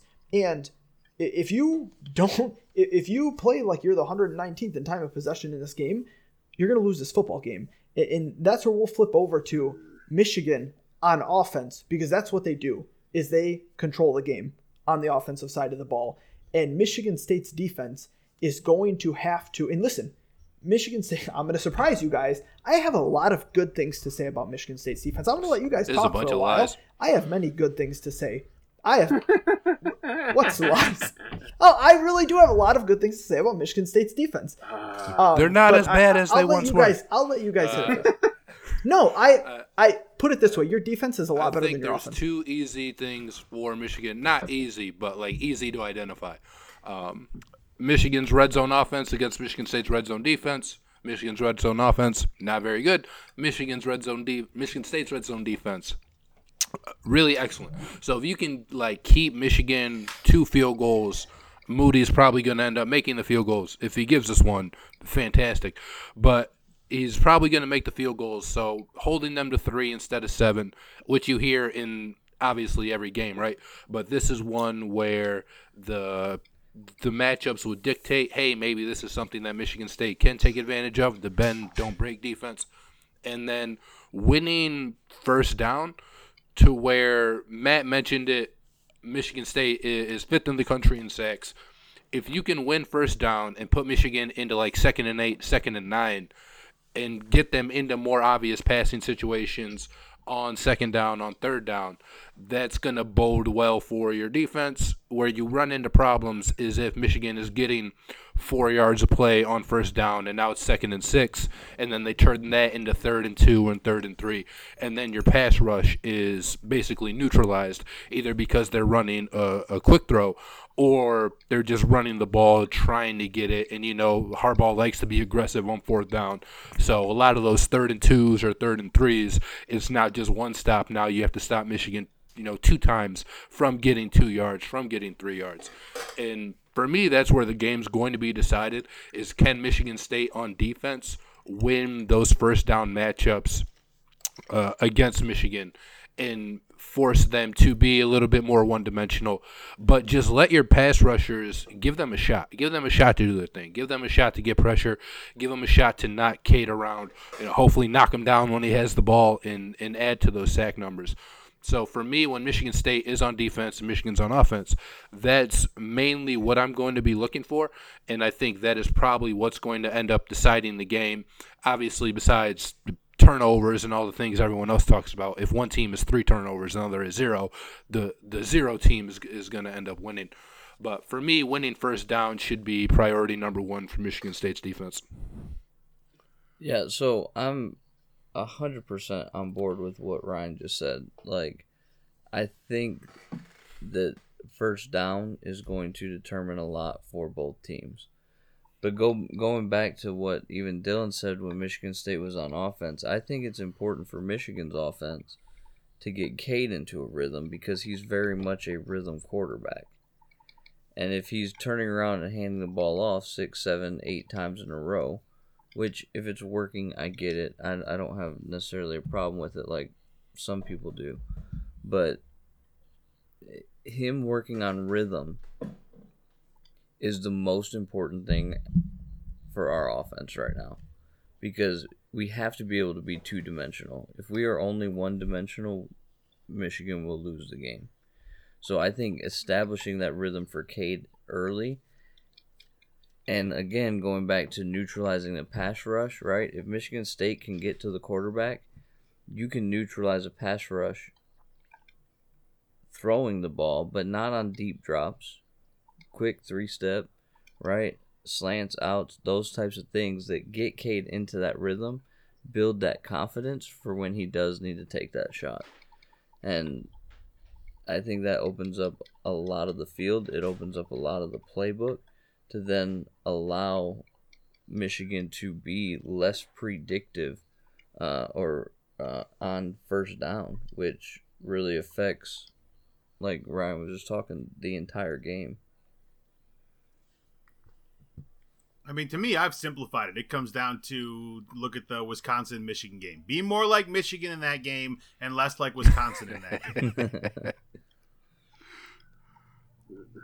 You know, are you going to follow up with that, or was that it? Well, that was it. Okay, so I think it's interesting you mentioned the Wisconsin-Michigan game, because everyone talks about how Michigan's passing offense sucks and Cade sucks and they have to run the ball to be successful. Didn't say suck, just leaves much to be desired. Okay, leaves a lot to be desired. Wisconsin has, even this year, in a down year, one of the best run defenses I've ever seen. They're number one in the country by a mile, obviously, or I wouldn't be throwing out platitudes like that. They're allowing 1.9 yards a carry. I don't know if you're a big numbers guy. That's very, very bad for opposing offenses. The only reason teams, for the most part, are beating Wisconsin is because their offense is so freaking horrible. And no offense to AJ, but AJ, at his advanced age, would make a much better quarterback than whatever the hell they are rolling out there right now. I mean, those are just the facts. I mean, Golden Glove AJ is ready to suit up for the AJ's Badgers. in his prime. I'm talking about him like that. I never left my He hasn't even begun That's to right. peak. He's a 5-star man. I follow up on Matt's Wisconsin notation because Wisconsin's very good run defense held Michigan's very good run offense to 2.5 yards a carry. Now, running backs got 2.7 yards a carry. Very scary stuff. I know. Michigan still dropped 38 points on their head, though. Right. Yeah. They didn't need the passing game. They didn't need to run the ball all over to be successful. They got enough out of their quarterbacks, enough out of the passing game to drop 38 points on a team whose defense is considered one of the very best in the, depending on the advanced metric you look at, either number 1 or number 2 in the entire country, right up there with Georgia. Now, listen, you can say competition, you can say that eye test, you can say, listen, I don't think that they're that good. I just think their are just the offense numbers. didn't do them any favors, so yeah, no shit. It didn't. No, it didn't. And it put them in bad positions, and they turned over the ball a little bit, and then we knocked out Mertz late in the game, but we still scored 38 points without a running game at all. Quarter. We had... Right. That's pretty late, but I think I don't think it was the first they drive of the third quarter. I think it were was a little bit coming later. back, and then you knocked them out, and then No, they scored right before halftime. I'm They gonna got be the honest, ball right after halftime, and Dax. I'm almost. It was one of the first 2 drives of the third quarter. I don't think it was the first drive. It might have been the second. It might have been it was the third. I don't think early it in was the the first third drive. quarter. It was early enough. And to I remember chuckling because when Mertz went out, I was like, "This could be bad." Mertz has been bad. Like I kind of don't want to see because I've seen this. Listen, I've seen it happen. Like if Cade gets seen it knocked out happen in this against game Ohio and State JJ twice. comes in, me and Dylan are gonna be like, shit. Oh, stop it! I've seen it happen twice against Ohio State where we knocked out Ohio State's starting quarterback and paid for it. Okay, I've seen this happen. Wisconsin's QB room though, not the same. It's bad, yeah. So we knock out Mertz, and I'm like, oh no, what's the backup going to be like? He was worse. He was actually worse. It was horrible. Oh my god, it was so bad. I see why Mertz is starting. This is why you don't pine for the backup. The starter is I starting. thought it was really funny when they threw up the stat for the backup quarterback that he'd never had a ball in game touch the ground because he had like 5 completions and 2 interceptions or something. Oh So yeah, many like 3 interceptions. pick or my 3 goodness. touchdowns Always throwing and it to 2 somebody. picks. Yeah. Oh, it's beautiful artwork. No, I think the Wisconsin game is important for several reasons. One, it showed that we can score without a running game, but something that I thought was important was what it really showed was that we were not going to be stubborn and try to punch another team in the mouth even when they are really good at deflecting our punches to the mouth. We did not try to run into that teeth of that defense over and over and over again unsuccessfully. Right, we had to run a little bit. To do. I mean, we're not going to. We can't completely abandon the run, but we threw early and we threw often and we threw when it was advantageous to throw. The problem that we still have, and the real problem with Michigan's passing game, it's not the fact that our receivers are all hurt. It's not the fact that Cade's not that good. It is the fact that we have a play caller that doesn't like to call good plays. And that boils it down into a very rudimentary way to put it. But AJ, I'm sure you've watched most of every snap this year. I don't know how much Sparty Party in here has watched of Michigan's offense this year. I do the post games. I watch every one of their games. Oh, I didn't know. I said I didn't. I didn't. You say said you didn't know that a month ago, and then I told you. You told me you did the post games. Listen, why would I? You can do the post games why off of would I box do score. You can do the post games off of box score. Our fans would know the difference. Let's be real. The readers of DSN, no offense, Don, would not even know the difference. They would never have an idea. Not to you. Listen. All right. So Ryan's watched every snap. So Ryan is very well equipped to this. That's why JJ should be starting. Do you see? Oh my God. Okay, don't get distracted. Keep going. Come on. How often do you see Michigan pass the ball 10 yards past the line of scrimmage between the hashes? I would say I We haven't don't. seen that much. We just don't do it. And it was a staple of the early gym offenses, like the first handful of years before Gaddis got here. How many tight end seams did we used to hit? Delayed releases coming out. You hit the tight end over the middle for 20 yards. Deep crossers. Posts, right? Like stuff that we used to do so often. We do not the most vulnerable part of the field, the intermediate middle of the field, not just the middle, but the intermediate middle, right? The stuff that it's not a short pass. Because we do dump offs. We'll dump it off to the running back or the tight end 3 yards past the line of scrimmage. All right. We'll do a quick slant 6 yards down the field. We do those. We don't hit the intermediate middle of the field in this offense. It is freaking infuriating. Yards, and it's middle of the field. I would say even 10 to 20 past the line of scrimmage. Because you want to be in that like 13 plus range, but Jesus Christ, I'll be happy if we throw past the sticks in the middle of the field under Gaddis. We just don't do it, and it's mind-boggling because you are Gaddis. His maybe they passing haven't offense done it, so they consists of didn't show basically tape to three Michigan things. State. That's right. They wanted to unleash it Stop. in week 9. I want that to be true so bad. I don't have hope in this. I don't. Listen, I want it to be true so bad. This is Gaddis' passing game, okay? We do a couple things. We throw a screen, all right? We throw outside the hashes, and then we just take deep shot not just on streaks. outside the hashes, but like across the field outside the hashes. I want like everybody. deep outs from the I want opposite everybody to hash. put your schematic hat on right now. Think about this as a defensive coordinator, as a defending cornerback. Ryan, what the fuck? You know that everything. AJ, what the fuck did you say? I didn't hear a word of it over Paul. I said it's not just outside the hashes, like it's deep outs from the opposite hash, so it's an even longer throw. The hardest balls to throw. And you're doing it with a quarterback. Listen, you can't even do it twice. I was done. He didn't cut me off that time. What? Maybe Matt's on a delay. I heard everything AJ said and then started talking. So maybe You're waiting to jump in. AJ. No, we're together. We're in tandem. Matt's just trying to break us up because he's upset. I don't know. No, it's infuriating because one, it's not good offense. Like it's bad play calling in general. But what makes it worse is it directly goes against your quarterback's strengths and weaknesses, right? Like Cade he has enough arm strength to play at this level. He has enough arm strength to play at the NFL level, at least as a backup for many, many years. Probably not as a good starter. No, I don't see it happening. But as a backup, hell yeah. He doesn't lack arm strength to get it there. Like he doesn't have a complete noodle arm, but he does not have the zip on his ball to throw 20-yard outs from the opposite half. What are you doing? And that's like a staple of our offense down the field. Those are so hard.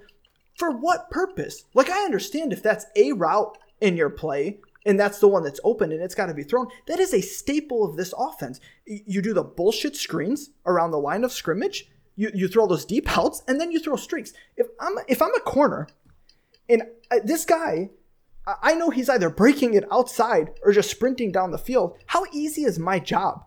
I don't have to worry. Listen, guys get beat deep because they're worried about the guy that's breaking something off to the inside. That's how you get beat deep as a defender. If I know I can just sit on this route, everyone at this level can turn and run with the receiver. Every corner at this level can flip their hips and run with the receiver if that's their only responsibility. Everyone. Or you're not playing D1 football in college. You're just not. Well, that's what I'm saying. That's a completely different thing that we're not utilizing. Like, you get beat in the middle or when you're worried about the stuff in the middle, and that hesitation causes you to get beat deep. If you can just sit on a route because you know that it's going, he loves to run streaks, which are great if it's part of a nice package where you do a lot of different, we just don't. We don't do. And Cade's strength is his accuracy in dissecting a defense. All the things that you should do by attacking the crap out of the middle of the field, we don't do it. And that's this game on this side of the ball, and really honestly the whole game, Because Michigan is capable of dropping 40 points in this game. They're not going to because we don't have the play caller to do it. That is not disrespectful. It's nothing. It's not. Oh. I was like, what are you talking about? We're all looking for who it could be. It's on Gaddis. Who is this? We're all looking for the guy who. We're all looking for the culprit. Who would do this? Oh my goodness. No, this game is so much on Gaddis. But even if Gaddis pulls his head out of his ass for 5 minutes, Michigan State is actually much better equipped to play a very good defensive game than anyone has given them credit for. And I honestly do not understand how this narrative happened. You've been saying it all year. It's so off.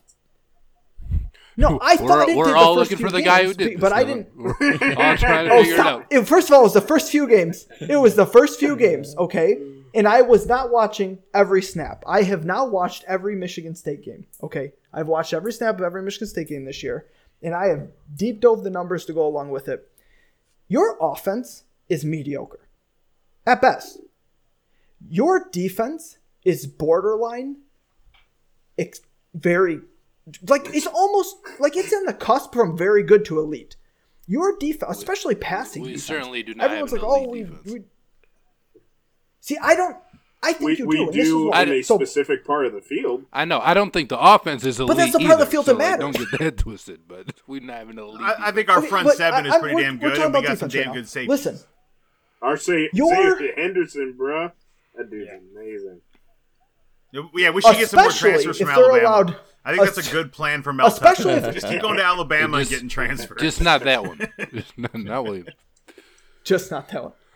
Especially if they're allowed to play the way they want to play by the officiating. Your defensive line is a terror. Like, they're super good. They get after the quarterback. Now, I'm trying to contextualize things. Do not take this as a shot. The numbers, especially sack totals, are a little bit inflated because Michigan State has faced more passes by far than anybody else in the country. First of all, you allow teams to run the most plays on you. I know why. You guys. Oh, we know why. Pick me. I know why. I'm picking you. I'm picking you. Well, I know part of the reason why, at least. Well, one thing, playing Western Kentucky helps. That's always going to be. 65 passes in that game, I think. Well, they're also up by 30 at halftime. They didn't really have a choice. Well, and that was going to be my second part, which is like for sure my entire opinion about the defensive side of this. My whole point that I've been saying. Reason we get the most passes is because we are so pop off that everybody feels that they need to. Hey, you got to answer and right away. You're 100% right. What was that sound effect? You also allow I didn't the realize opposing Dylan team. would be so deceived, or not deceived. That's the wrong word, but so like infatuated. I didn't realize with the Dylan was so razzle-dazzle. dumb. Okay. Well, for one thing, you do have to consider the fact that Now he's Dave Warner offended. was my offensive coordinator for far too goddamn long. Let the man live. Let him be excited No, that he's like, not I in get an it. archaic Like, it's system cool, anymore. but like, Oh, I thought you meant let Dave Warner live. I apologize. like, Absolutely no. not. I meant Dylan. like to oh me, my goodness. and like I even like I think No. it's like even simplified, and this might be an oversimplification, but like I think even going back to the discussion about JJ and Cade, I think JJ is the razzle dazzle and Cade is the consistent contributor, and that's why people are pining for JJ. I'm not saying he's not better. Okay, he probably Yes, you are. no. What I'm You are, 'cause saying it's is true. like, will JJ be better than Cade ultimately? Yes. Is he right now? No. But we see the flash of the arm strength and all that. And, It's the ceiling floor argument yeah, that I've had this discussion. I hate that argument, like the ceiling versus the floor. I want to know what's going on right now, kind of thing. And The ceiling is the roof. Right. AJ wants a 6-second cook as opposed to a 10 that comes home late. everybody's so infatuated with the razzle dazzle that we. No, what I am okay. I've already explained. Not doing it again. As Paul was alluding, Dylan's lost patience. But what you were saying about the that was literally like my entire opinion about the way our defense needs to play. Like, this was something I said with Michigan State, works for you too. Whoever is going to win this game is going to make the other offense play more like their own offense. Is like a very simple way of putting it. That is how I feel, and I am apparently alone. That's fine. So no, you're not. So hold on, you're not alone because we agreed in the. I just don't. So our schematically, basic like for this game, we are in agreement. We just disagree on who's going to execute what, because what you said is right. Like so, if the trickery works on Michigan, if the misdirection works on Michigan, if we blow our assignments, Michigan State's offense is going to have a lot of success, and you're going to have a great chance to win this game. On the flip side, so you said whoever's offense is allowed to be more of their offense is going to win this game, right? So on the flip side, if you let Michigan ground and pound and get easy passes because you can't stop the run, Michigan's probably going to win the game. Like, you're 100% right. That's kind of it. And the other thing, like the red zone part of it, like I don't know how Ryan or Matt feels. I don't want to see us in the red zone barely ever, to be honest. Both teams. I don't so, want and I'll get to that. I'll get to What? that. Hang on, Since you offense, mentioned it. defense. Yeah, are you saying on offense? I'm saying on offense, I do not want to see us in the He's saying red on zone. offense. You want to whatsoever. score Yeah. before you Okay, get to the red zone. I want to see us in the red Dylan- zone on every single offensive possession. No, No, you you Yes, don't. I do. In No, this- Yes, I no, do. No, Yes, no, I you do. don't. Listen, Compact field. No, you less don't. space. No, Listen, I'm Dylan's saying, right. hang on, you're If not we hearing what I'm can- saying. if we I'm can saying start every first and goal- single time we get the ball, First I and goal wanna from see the us in one red every zone. time. listen. Dylan's overarching point is correct because I think this was one of the most interesting thing when I was really splitting hairs between these teams and trying to figure out like where every advantage is and how they stack up. One thing that really was crazy to me is they are a mirror match in the red zone. Michigan State struggles to score once they get in the red zone, and Michigan is very good at stopping teams from scoring in the red zone. It's the same on the other side of the ball. Michigan struggles like hell once they get in the red zone, which is the biggest indictment in the freaking universe in Josh Gaddis. All the crap I talked to you about throwing over the middle, well, that's why we don't score in the red zone. Think about this for a second. Michigan is known for running the crap out of the ball and running it well this season, right? Like we run the ball and we're very good at it. There is no better thing to be good at in the red zone to indicate success other than ability to run the football. If you can run the football in the red zone, you should be scoring like touchdowns on 70+% of your drives in the red zone.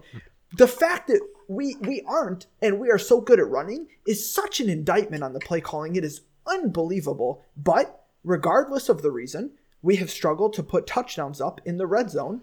In Michigan State, we've talked about it all season, their bend don't break.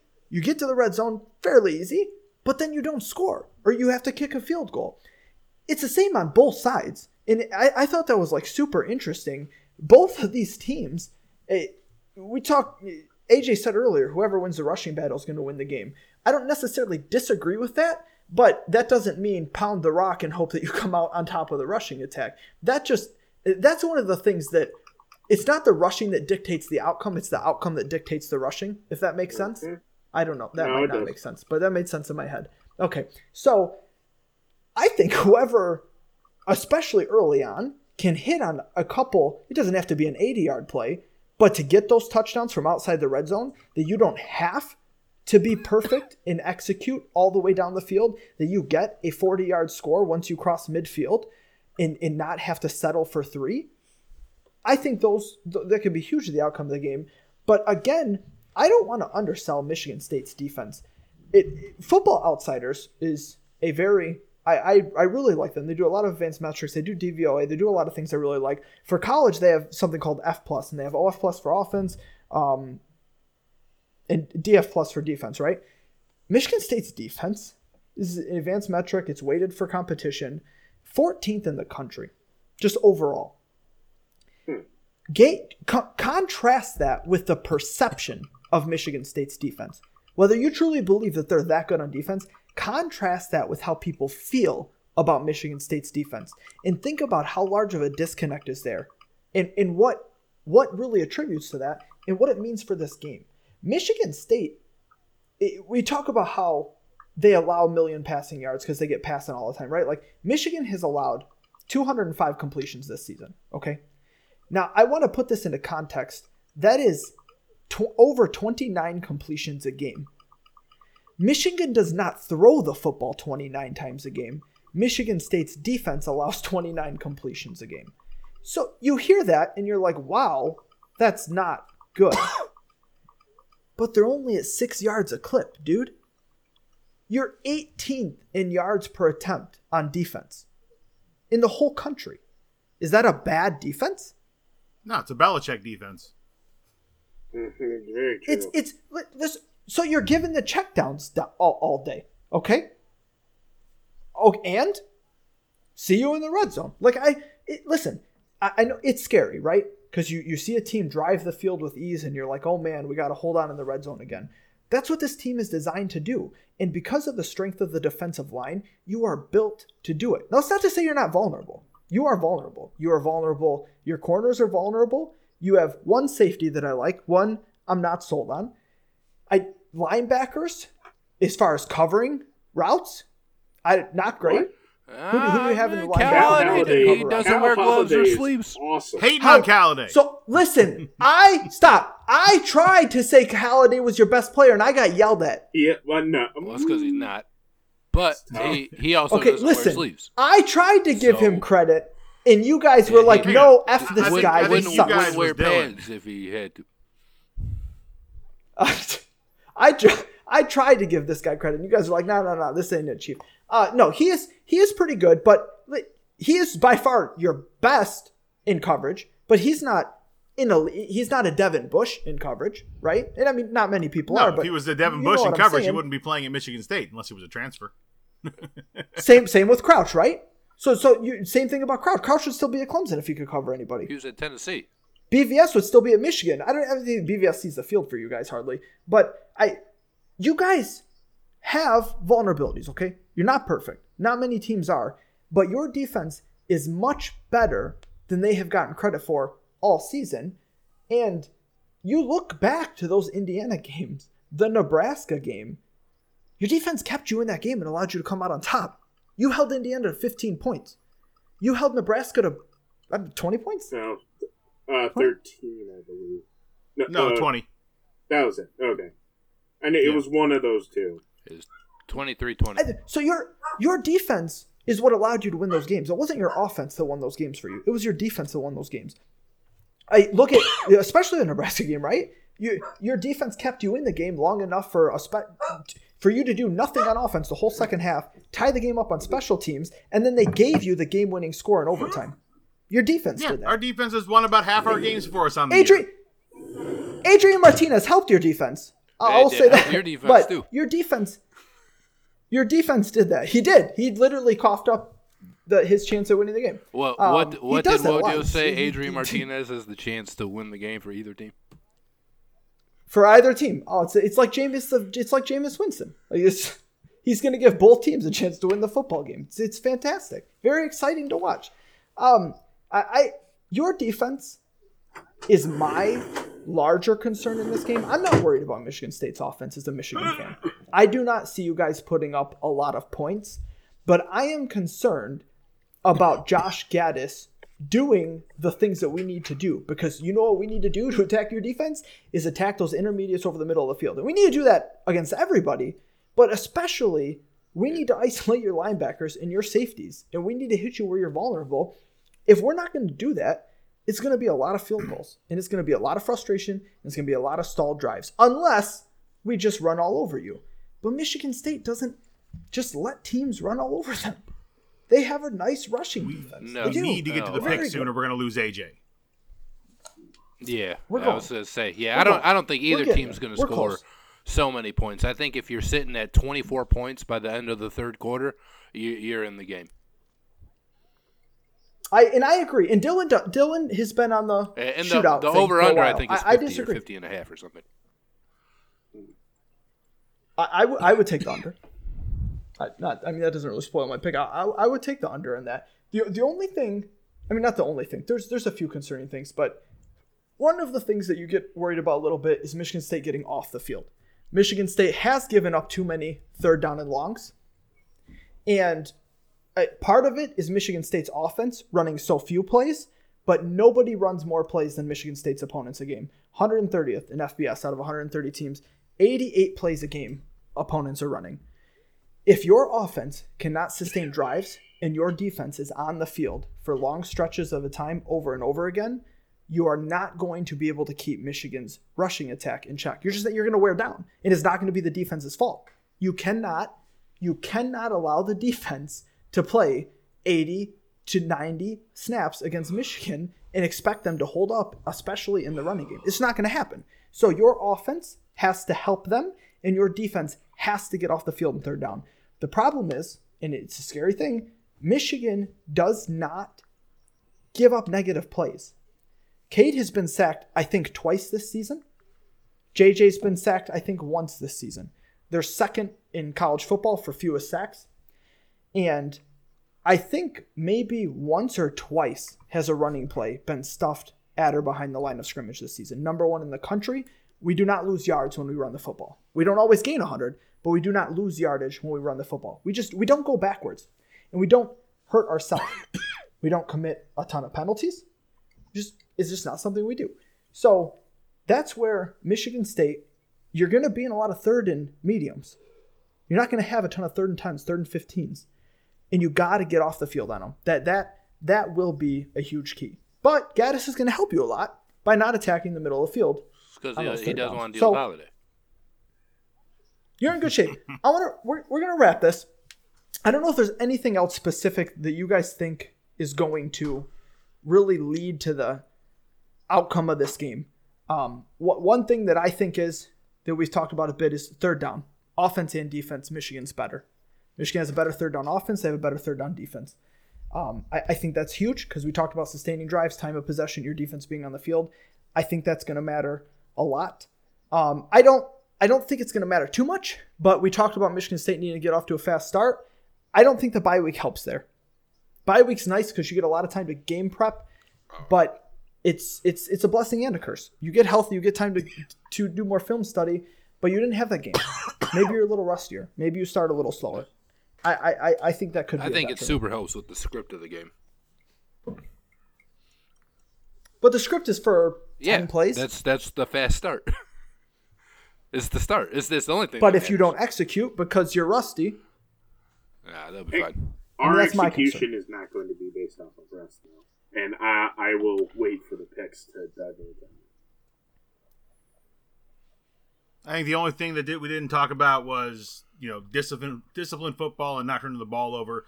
Both of these teams are in the plus. Michigan is 19th in the country at +6. Michigan State 25th at +5. So you should see disciplined football by both of these teams, and hopefully, it's a clean game, and there aren't that many turnovers, and we get to see what these teams are really made of. Could have made this a way shorter podcast if we just said, "Hey, the team that turns the ball over less." I can't believe AJ didn't say that. Actually, I was waiting, so he said the rushing thing. And then I was waiting for him to be like, and if Cade doesn't turn over and Peyton turns over twice, Michigan's going to win the football game. I do think the penalty thing is actually really interesting. Michigan State has given up a lot of penalties. This wasn't. Hang on, stop. This was not meant to be a deep dive. That was me leading into. we have talked this game to death. I'm wrapping up. It's time to make the picks. It's the last. It's my last. Your last thing. Picks. Relax. Dylan, Michigan State has given up a lot. Michigan -4. What do you think? God bless. You mean wait? It's interesting. It is Are you one talking thing. about Stop. The flags? Michigan penalty yardage. You guys getting penalized? What? I don't want. What is your I just question? don't want to talk about this because it makes me fucking mad. Well, so I just think it's fascinating because we always I complain a ton. I complain about opponents of Michigan not getting flagged all the time, especially holding, because that's you guys are going to hold Hutch all day and get away with it. And it's going to piss me off. It is what it is. But I find it really interesting. Michigan State, 114 in penalty yardage on the season. Mm-hmm. You guys have been penalized a ton, but Michigan with that defensive line that gets held every freaking play is 122nd in penalty yards drawn. We are not. Other teams are not getting penalized against us. You guys are getting penalized all the time. I am really curious to see which way that breaks. I would prepare yourself. And with that being said, Dylan, since I know you're chomping at the bit, we are going to do the picks, and it only makes sense to start with this football game. Michigan goes to East Lansing in the most hyped up game of our lifetime for good reason. I mean, absolutely. Ryan said it earlier. This is the game in this rivalry since we've been alive. I mean, AJ, maybe not. AJ and Matt have been around a long time, but for us at least, the young kiddos, Michigan is a -4 points on the road in East Lansing. Michigan State 11-2 against the spread in the last 13. In the last 20 years, it's been a 10-10 even split of wins. I'm going to take Michigan State to win because that's what I want to happen, and that's what I think is going to happen. So giving me the 4 points. Give me scores. Let's do scores for this. A gravy train. 28-22 Michigan State. Go Green.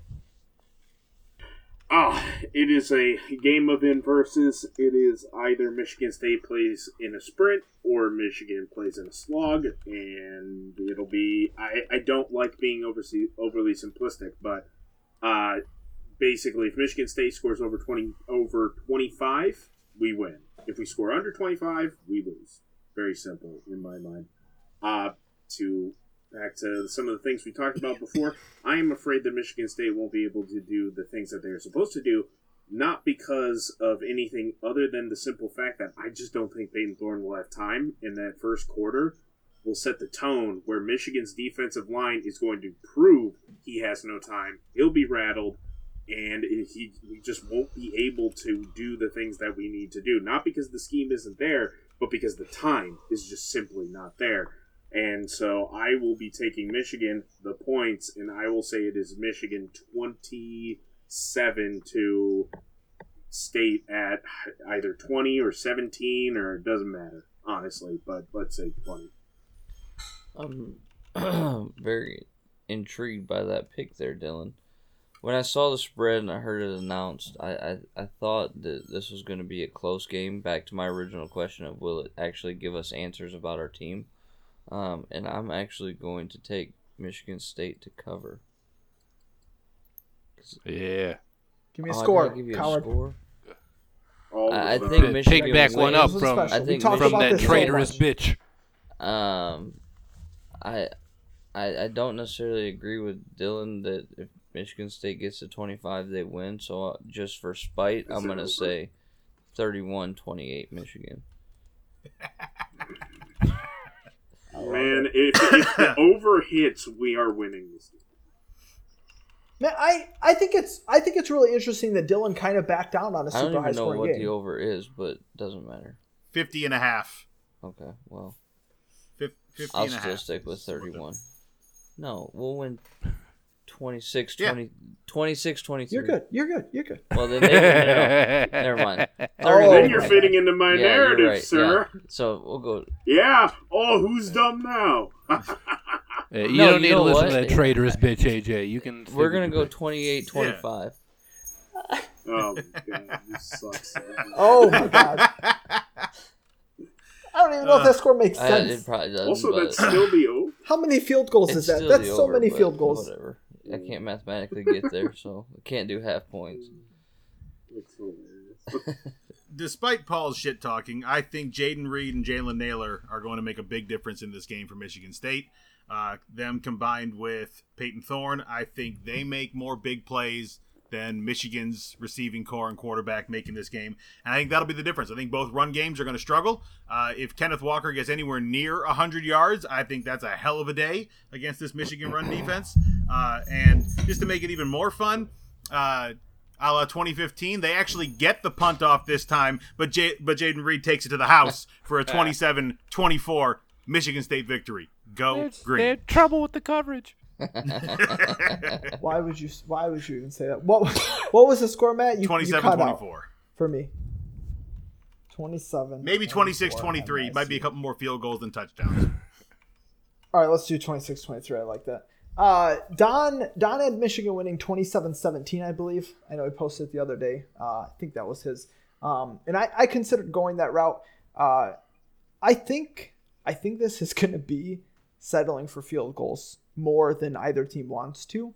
We talked about it all night. I think Michigan has more solvable problems. Dylan brought it up about the struggles against Nebraska. Those are so much more solvable. Our problems are not talent. They're not, well, offense scheme is a little bit. But Gaddis could call better plays. Like, nothing is stopping him from doing that. We have the players. So if he decides that he wants to call a good game, it's possible. Michigan State cannot just import an offensive line that can block Aiden Hutchinson and David Ojabo. So that's why I think our problems are more solvable. I think we have a little bit less weakness. I got Michigan 23-13 in this game. 10-point victory that feels closer than 10 points. And that's Michigan State. It gets a little more boring after this. We got. Can we move it? No, because it works because we talk like about the it end and of then the go right podcast. into it. It does. Also, way more amicable than I was expecting. Well, that's because I you were being told a you coward. I was not going to be an Can asshole. we please move on to Iowa, Wisconsin? Let's go. Oh, go to bed, old man. Okay. Fine. I'm the one that has to edit all this bullshit Ninth-ranked out. Iowa. Ninth-ranked Iowa, who is still recovering from their mishap on the train tracks. They are on the road at Camp Randall, unranked Wisconsin, but that Wisconsin team, 3.5-point home favorite. Yeah, so Iowa at Wisconsin, 3.5. Give me Iowa in this game. Maybe they bounce back, and if they don't, hopefully they only lose by field goal. Whiskey. More an indictment on Iowa. Yes, please. Yeah, give me Iowa. I I got think you, Iowa Ryan. rights the ship against Wisconsin. Mertz is he out still or no? No, he's been He's playing. been playing. I don't think That it doesn't He's matters. been playing, and Iowa's going to try and make him throw as much as possible against this very good, vaunted Iowa defense. Both teams very good against the run. I'm going to go with Iowa here because I think they have the better quarterback situation. Yes, Petrus did not look good against Purdue. 4 interceptions. Did not look good against Iowa State. But I think Wisconsin's secondary is a little bit easier to attack, and I think Iowa flat out wins this game by a field goal. We've talked about this. Petroleum is the worst starting quarterback in the Big Ten. He's bad. I like Wisconsin to win this game. The problem is this number. It's gross. Iowa's defense is good. Wisconsin's defense is good. 3.5 points, it's weird. It's going to be like a 9-6 game. It's going to be really gross. Yeah, I'm going to take Iowa just because it's too large of a spread, especially with the hook, for me to back Wisconsin, even though I think they're probably a better team than Iowa. And Jesus Christ, at least Graham Mertz gets to say he's the best quarterback in the game for once. So good on him. We have it's honestly, to me, and it's weird because you got like a top 20 matchup in the SEC, but it's the most boring game on the slate to me. Even though it's also one of the closest spread wise. We got 10th ranked Ole Miss on the road, 2.5-point dogs to Auburn. 18th ranked Auburn. I saw some PFF thing about Matt Corral today. He's one of the top-rated quarterbacks, obviously, but something about him not being very turnover-prone. So if Ole Miss can take care of the ball, like those platitudes we were talking about in the Michigan State game, I think Ole Miss can win, and they can definitely cover. So give me the Rebels. No. Lane Kiffin in a big spot like this, I will take Bo Nix. Bo Nix is the exact reason Bo Nix why I still would not alive? take Auburn in this game. So I like Matt Corral more than I like Bo Nix. Give me Ole Miss. Yeah, Auburn's For good defense reason. is not good. Teams have racked up yard after yard after yard. Georgia State rushed for 267 against them. You enter Ole Miss with Matt Corral and that offense, rushing for 200, throwing for 200 shouldn't be a problem for them. The question for me is, can Auburn keep up offensively? I don't think they can. I think Ole Miss walks out with a straight-up victory. Real quick, did everyone have Iowa but Dylan? Correct. So we're going back-to-back Dylan on an island because Dylan is also the only one with Ole Miss. Yeah, I don't. Auburn shouldn't be favored in this game. I don't think Auburn's very good. Ole Miss has had some struggles, but they have the better quarterback, they have the better coach, they have the better everything. I don't care that they're on the road. I'll take Ole Miss to win outright, not just with a spread. And then we have the game that ESPN really wanted to be the game. But unfortunately, James Franklin is a fraud. Clifford is a banged-up fraud.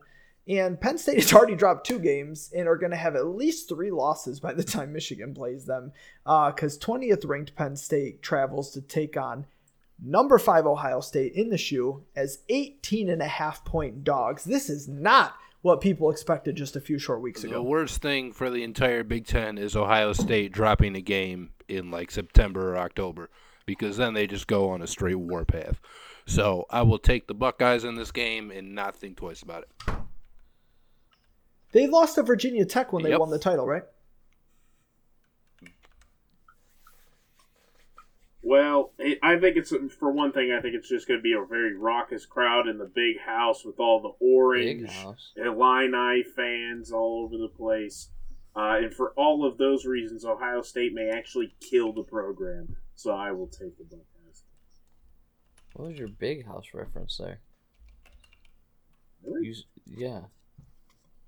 So James Franklin in his pressers kept saying that he was focused on Illinois at the big house. That was his strength. Okay. You know how mad He mad has- Ohio State is that James Oh my Franklin God. Like, called they the may shoe the straight up big house. kill Everyone, like I want Oh. Noah Kane to transfer to us now, because if he doesn't, he may It not is- be alive.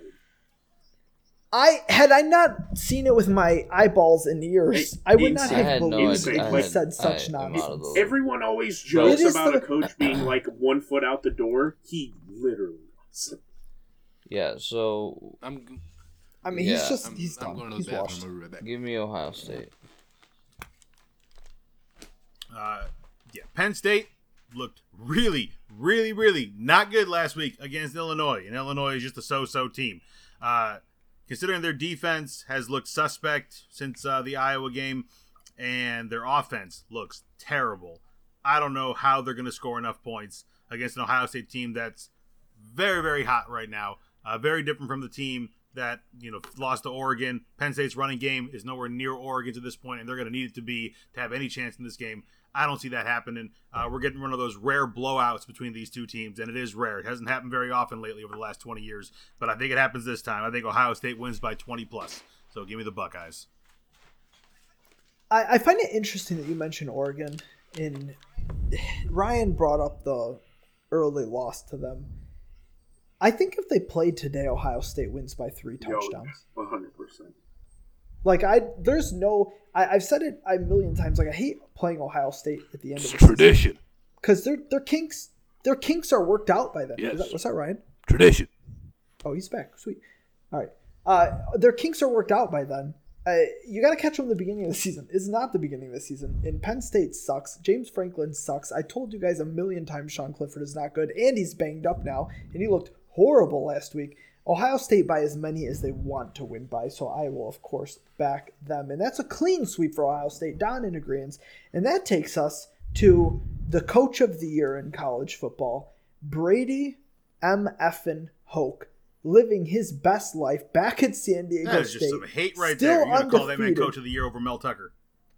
Tragic. Still undefeated. Listen, one of these guys is going to finish with 3 losses, and one of them is not. San Diego State still undefeated after I doubted them against Air Force. 21st ranked, 1-point favorites at home over a pretty solid Fresno State team. Yeah, I mean, Brady Hoke, after all the tears in Ann Arbor dry up, they're going to get to watch a Michigan man remain undefeated. And that will be Mr. Hoke. Going into Fresno, not going into Fresno. They're at home, so they're going to cover this point by 1 million. Give me San Diego State. One coach wins big games. San Diego State beat their one really big challenge with the Air Force, the Service Academy, so I will definitely be taking SDSU. Yeah, give me the Hope train. Chugga. I was all over SDSU last week, and had I taken the spreads instead of the money line, Ryan and I would be dancing with some extra cash. But no, I had to get greedy. And Oklahoma State had to get screwed on the spot and ruin the whole shebang for us, Ryan. San Diego State has a phenomenal rushing defense. They don't have that great of a passing defense. And Fresno State, these Bulldogs can sling the rock. 380 yards passing over in 5 games this season. This is going to be the difference maker, and this is where San Diego State is going to get snake bit. I'm going with the Bulldogs in this one to upset the Aztecs. San Diego State, for God's sakes. Why do you just want to cost yourself? I wish you hadn't brought up the betting, because I did the same thing. Oklahoma State got me. I got a $600 net loss had I just taken the freaking spread. Yep, spreads instead of money line. I got greedy. I wanted $1,000 instead of $500. I got greedy, and they just no business losing that game. But San Diego State also has no business losing this game because they're better than Fresno State. Brady Hoke's got his boys playing. Easy dub. And that concludes our college picks, takes us to the NFL. And guys, we are starting with a really exciting game. 2 of the most equal teams in the NFL you could possibly imagine. Oh, we got Philadelphia Eagles, led by none other than Jalen Hurts, exquisite thrower of the football. 3.5-point road favorites on the road at the. I have to check my notes here. This can't be right. I believe it says the winless Detroit Lions, but I'm gonna have to double check that one. Who could have guessed? Not me. Man, as much as I want I don't want to go 0-17. But I was looking at this game. The Eagles have 2 big play threats with Quez Watkins and Devontae Smith, and I think they both get loose for like a 50-yard touchdown. So with that information and with that guesswork, I guess I'm going to pick the Eagles to cover the spread, and I'll probably be pretty upset about it. I'm going to keep running into this door until it finally stops closing on me. I'm in lockstep with Dylan. This is the house made out of bricks, fellas. This you can't blow this one down. You have got, like, for the love of God, you have got to win this game because I swear. 1 in 16. 1 in 16. I swear, if Michigan, the worst case scenario for my listening situation is Michigan beats Michigan State, and then all Valenti has in order to just put his rage out there is the Lions going into the bye without a win. And then it's just going to be Lions forever and Dan Campbell while he cries and all that shit. And I don't want it. So why he cries? Oh my goodness. Someone get this man a win, please. He does deserve it. And, like, I almost want to pick the Eagles because every Lions game I've picked this year I think I have been wrong on. So I'm going to... Well, if you pick them to win, no. Yes. I mean, like last week, I picked the Rams to cover the spread because I said if the spread was 3 times 13.5, I would have picked the Rams. I told you it was too big, Paul. But regardless, so I'm gonna test. Stafford couldn't get it done. I'm gonna test. Theory here. Nobody expected. Test my theory here. I'm sorry, Jay. And I'm gonna pick the Eagles to cover. Yes. So that Detroit can win. Just listen to me on this one, folks. I've been a Lions fan longer than all of you. Hurts is going to look like the quarterback that Paul and Dylan thinks he is. But no, not me. No. All that shit you were talking when he went to Oklahoma. Keep that same energy. Not as an NFL quarterback. You keep that same energy. Y'all, he's going to look like that quarterback that y'all think he was. He's not, but he is going to look like it against this Lions secondary, and that's going to be a huge reason why the Lions are going to lose another game and not cover the spread. Dan Campbell's got these boys playing hard. I commend him on that because he's got shit playing like gold, but it ain't enough, and we're going to be winless going into the bye week. Bronze, maybe. I'm surprised more of us didn't pick the Lions. Also, we don't even have to win to cover. Like, if we lose on a last-second field goal like we're prone to do, we cover the spread. Because it's 3. We got a hook even coming with it. Somebody needs to get Dan Campbell a win. This man deserves a win. Jared Goff, listen, if the Lions go winless this season, which is astounding as that would be on its own, Jared Goff will have spent his entire NFL career without winning, without Sean McVay. Because he was with the Rams before Sean McVay, never won a game as a starter, and then obviously since he's been in Detroit, he's never won a game. And if they go winless this year, I don't see him ever starting an NFL game again. So therefore, he will never win. And that can't happen. They're gonna win, okay? I'm gonna do the same stupid thing, Dylan. I'm just gonna keep picking them to win games. I'm gonna do it until they win a goddamn game, and then I can stop. It's a disease. I got Detroit in this one. It's ridiculous. Don does as well. Oh, damn. Tennessee, resurgent, looking good.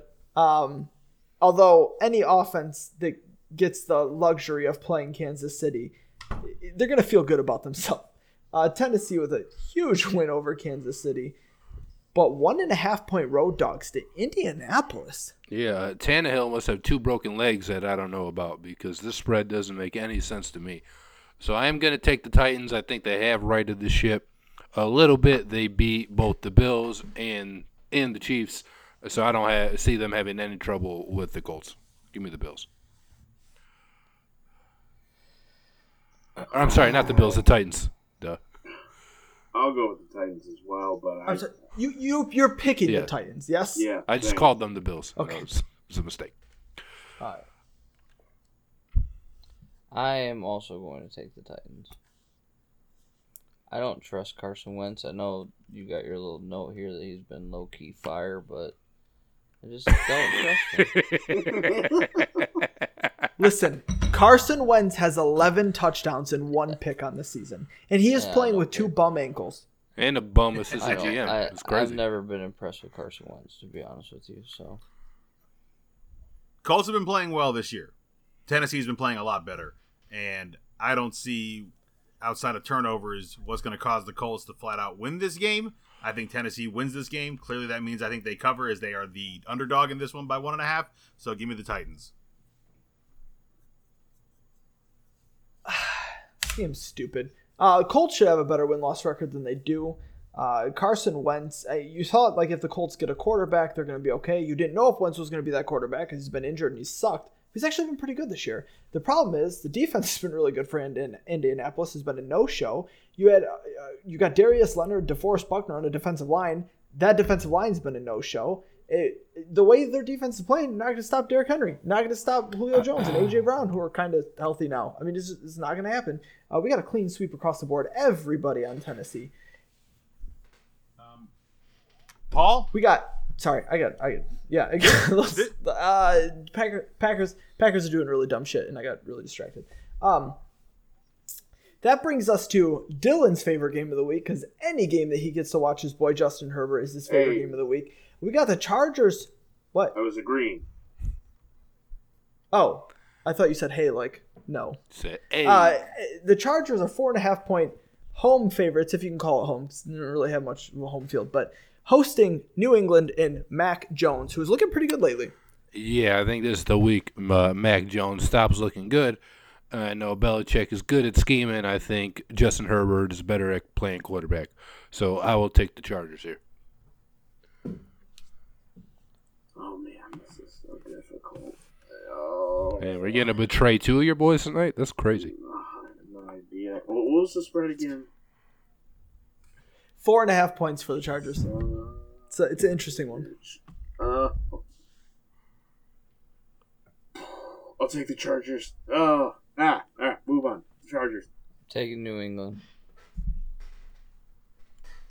Yeah, this is a tough one to pick because you're still dealing with Bill Belichick's Yeah, it defense. is. But the Chargers have been proving me wrong all year, outside of that Ravens game where they just looked god awful. Although they did prove me wrong in things, so I think I actually picked them. So they still proved me wrong. But I think offensively, they're just going to have too much firepower for New England to deal with, and I think they cover the spread. So give me the Chargers. Chargers. San Diego Yeah, It's Superchargers. just gonna be me and AJ on an island because Don has the Chargers as well. I like the way New England's offense is playing lately, and I don't trust the Chargers defense. So 4.5 is a little bigger than the number I'd like. So I'm gonna back New England in this one. I'm gonna go with AJ. We got Tampa Bay, 4.5 points on 4.5 point road favorites against up and down New Orleans. Interesting to me because Tampa Bay got whooped by New Orleans twice in the regular season last year. New Orleans definitely looks a little bit different than they did last year. And Tom Brady, he's getting Rob Gronkowski back this week. So I'll take the Buccaneers here. I just think they're a much better team than the Saints are. Vegas clearly respects that Sean Payton is no longer having the chain and ball and chain that is Drew Brees, but I will take Tampa Bay. Oh, none of that's making the podcast. What? Why? What did I miss? I was just watching Kyler Murray throw the game You away. mean so before or after AJ Green quit on the route? Why did he throw Because that football? AJ Green wasn't supposed to keep his back to the football. I'm taking Tampa Bay. Who did Ryan Tampa have? Bay. Dylan had Yes. Tampa? All right. It's just Matt. I don't know. Something tells me this might be a tough one. Saints defense has been playing pretty tight, and this might be one of those games where going into the Superdome, Brady doesn't look quite like Brady. Although I hope he does, because he's a fantasy quarterback for me for a couple teams. But I think the Saints are going to surprise some people in this one. So who dat? Yeah, I think Tampa Bay, and Don is also back in New Orleans. I don't know what you guys see. I think Tampa Bay is going to exercise some demons. Little revenge tour of their own on New Orleans. I think they're going to whoop the crap out of them, remind everybody who's a much better divisional team. Now that Tampa has a lot of competition there this year. God dang, that division has fallen off quickly. And we close with a nightcap, Sunday Night Football. We have Dallas, Dak expected to play, even though his labia is hurting. 2.5 point dogs on the road in Minnesota. I don't know if the Cowboys are for real, but I know they're more for real than the Vikings are. So I'll take the Cowboys. It seems like I'm taking a lot of road teams this week. Don't really like that, but give me another one. How about them Cowboys? Boys and a veteran coach off the bye. I will take the Cowboys. Yeah, I'm taking the Cowboys too. I'm going to make this clear. I think the Vikings win this game, but I don't think they cover. So I'll go with the boys. That is a narrow gap. I want to make that clear. It is. Like, if you bet those two things, like if you bet Minnesota winning by 1, Minnesota winning by 2 specifically, those will pay out like a ton. Well, you probably get like 20-1 on those. I don't think Minnesota. I'm the only defender of Minnesota like all season.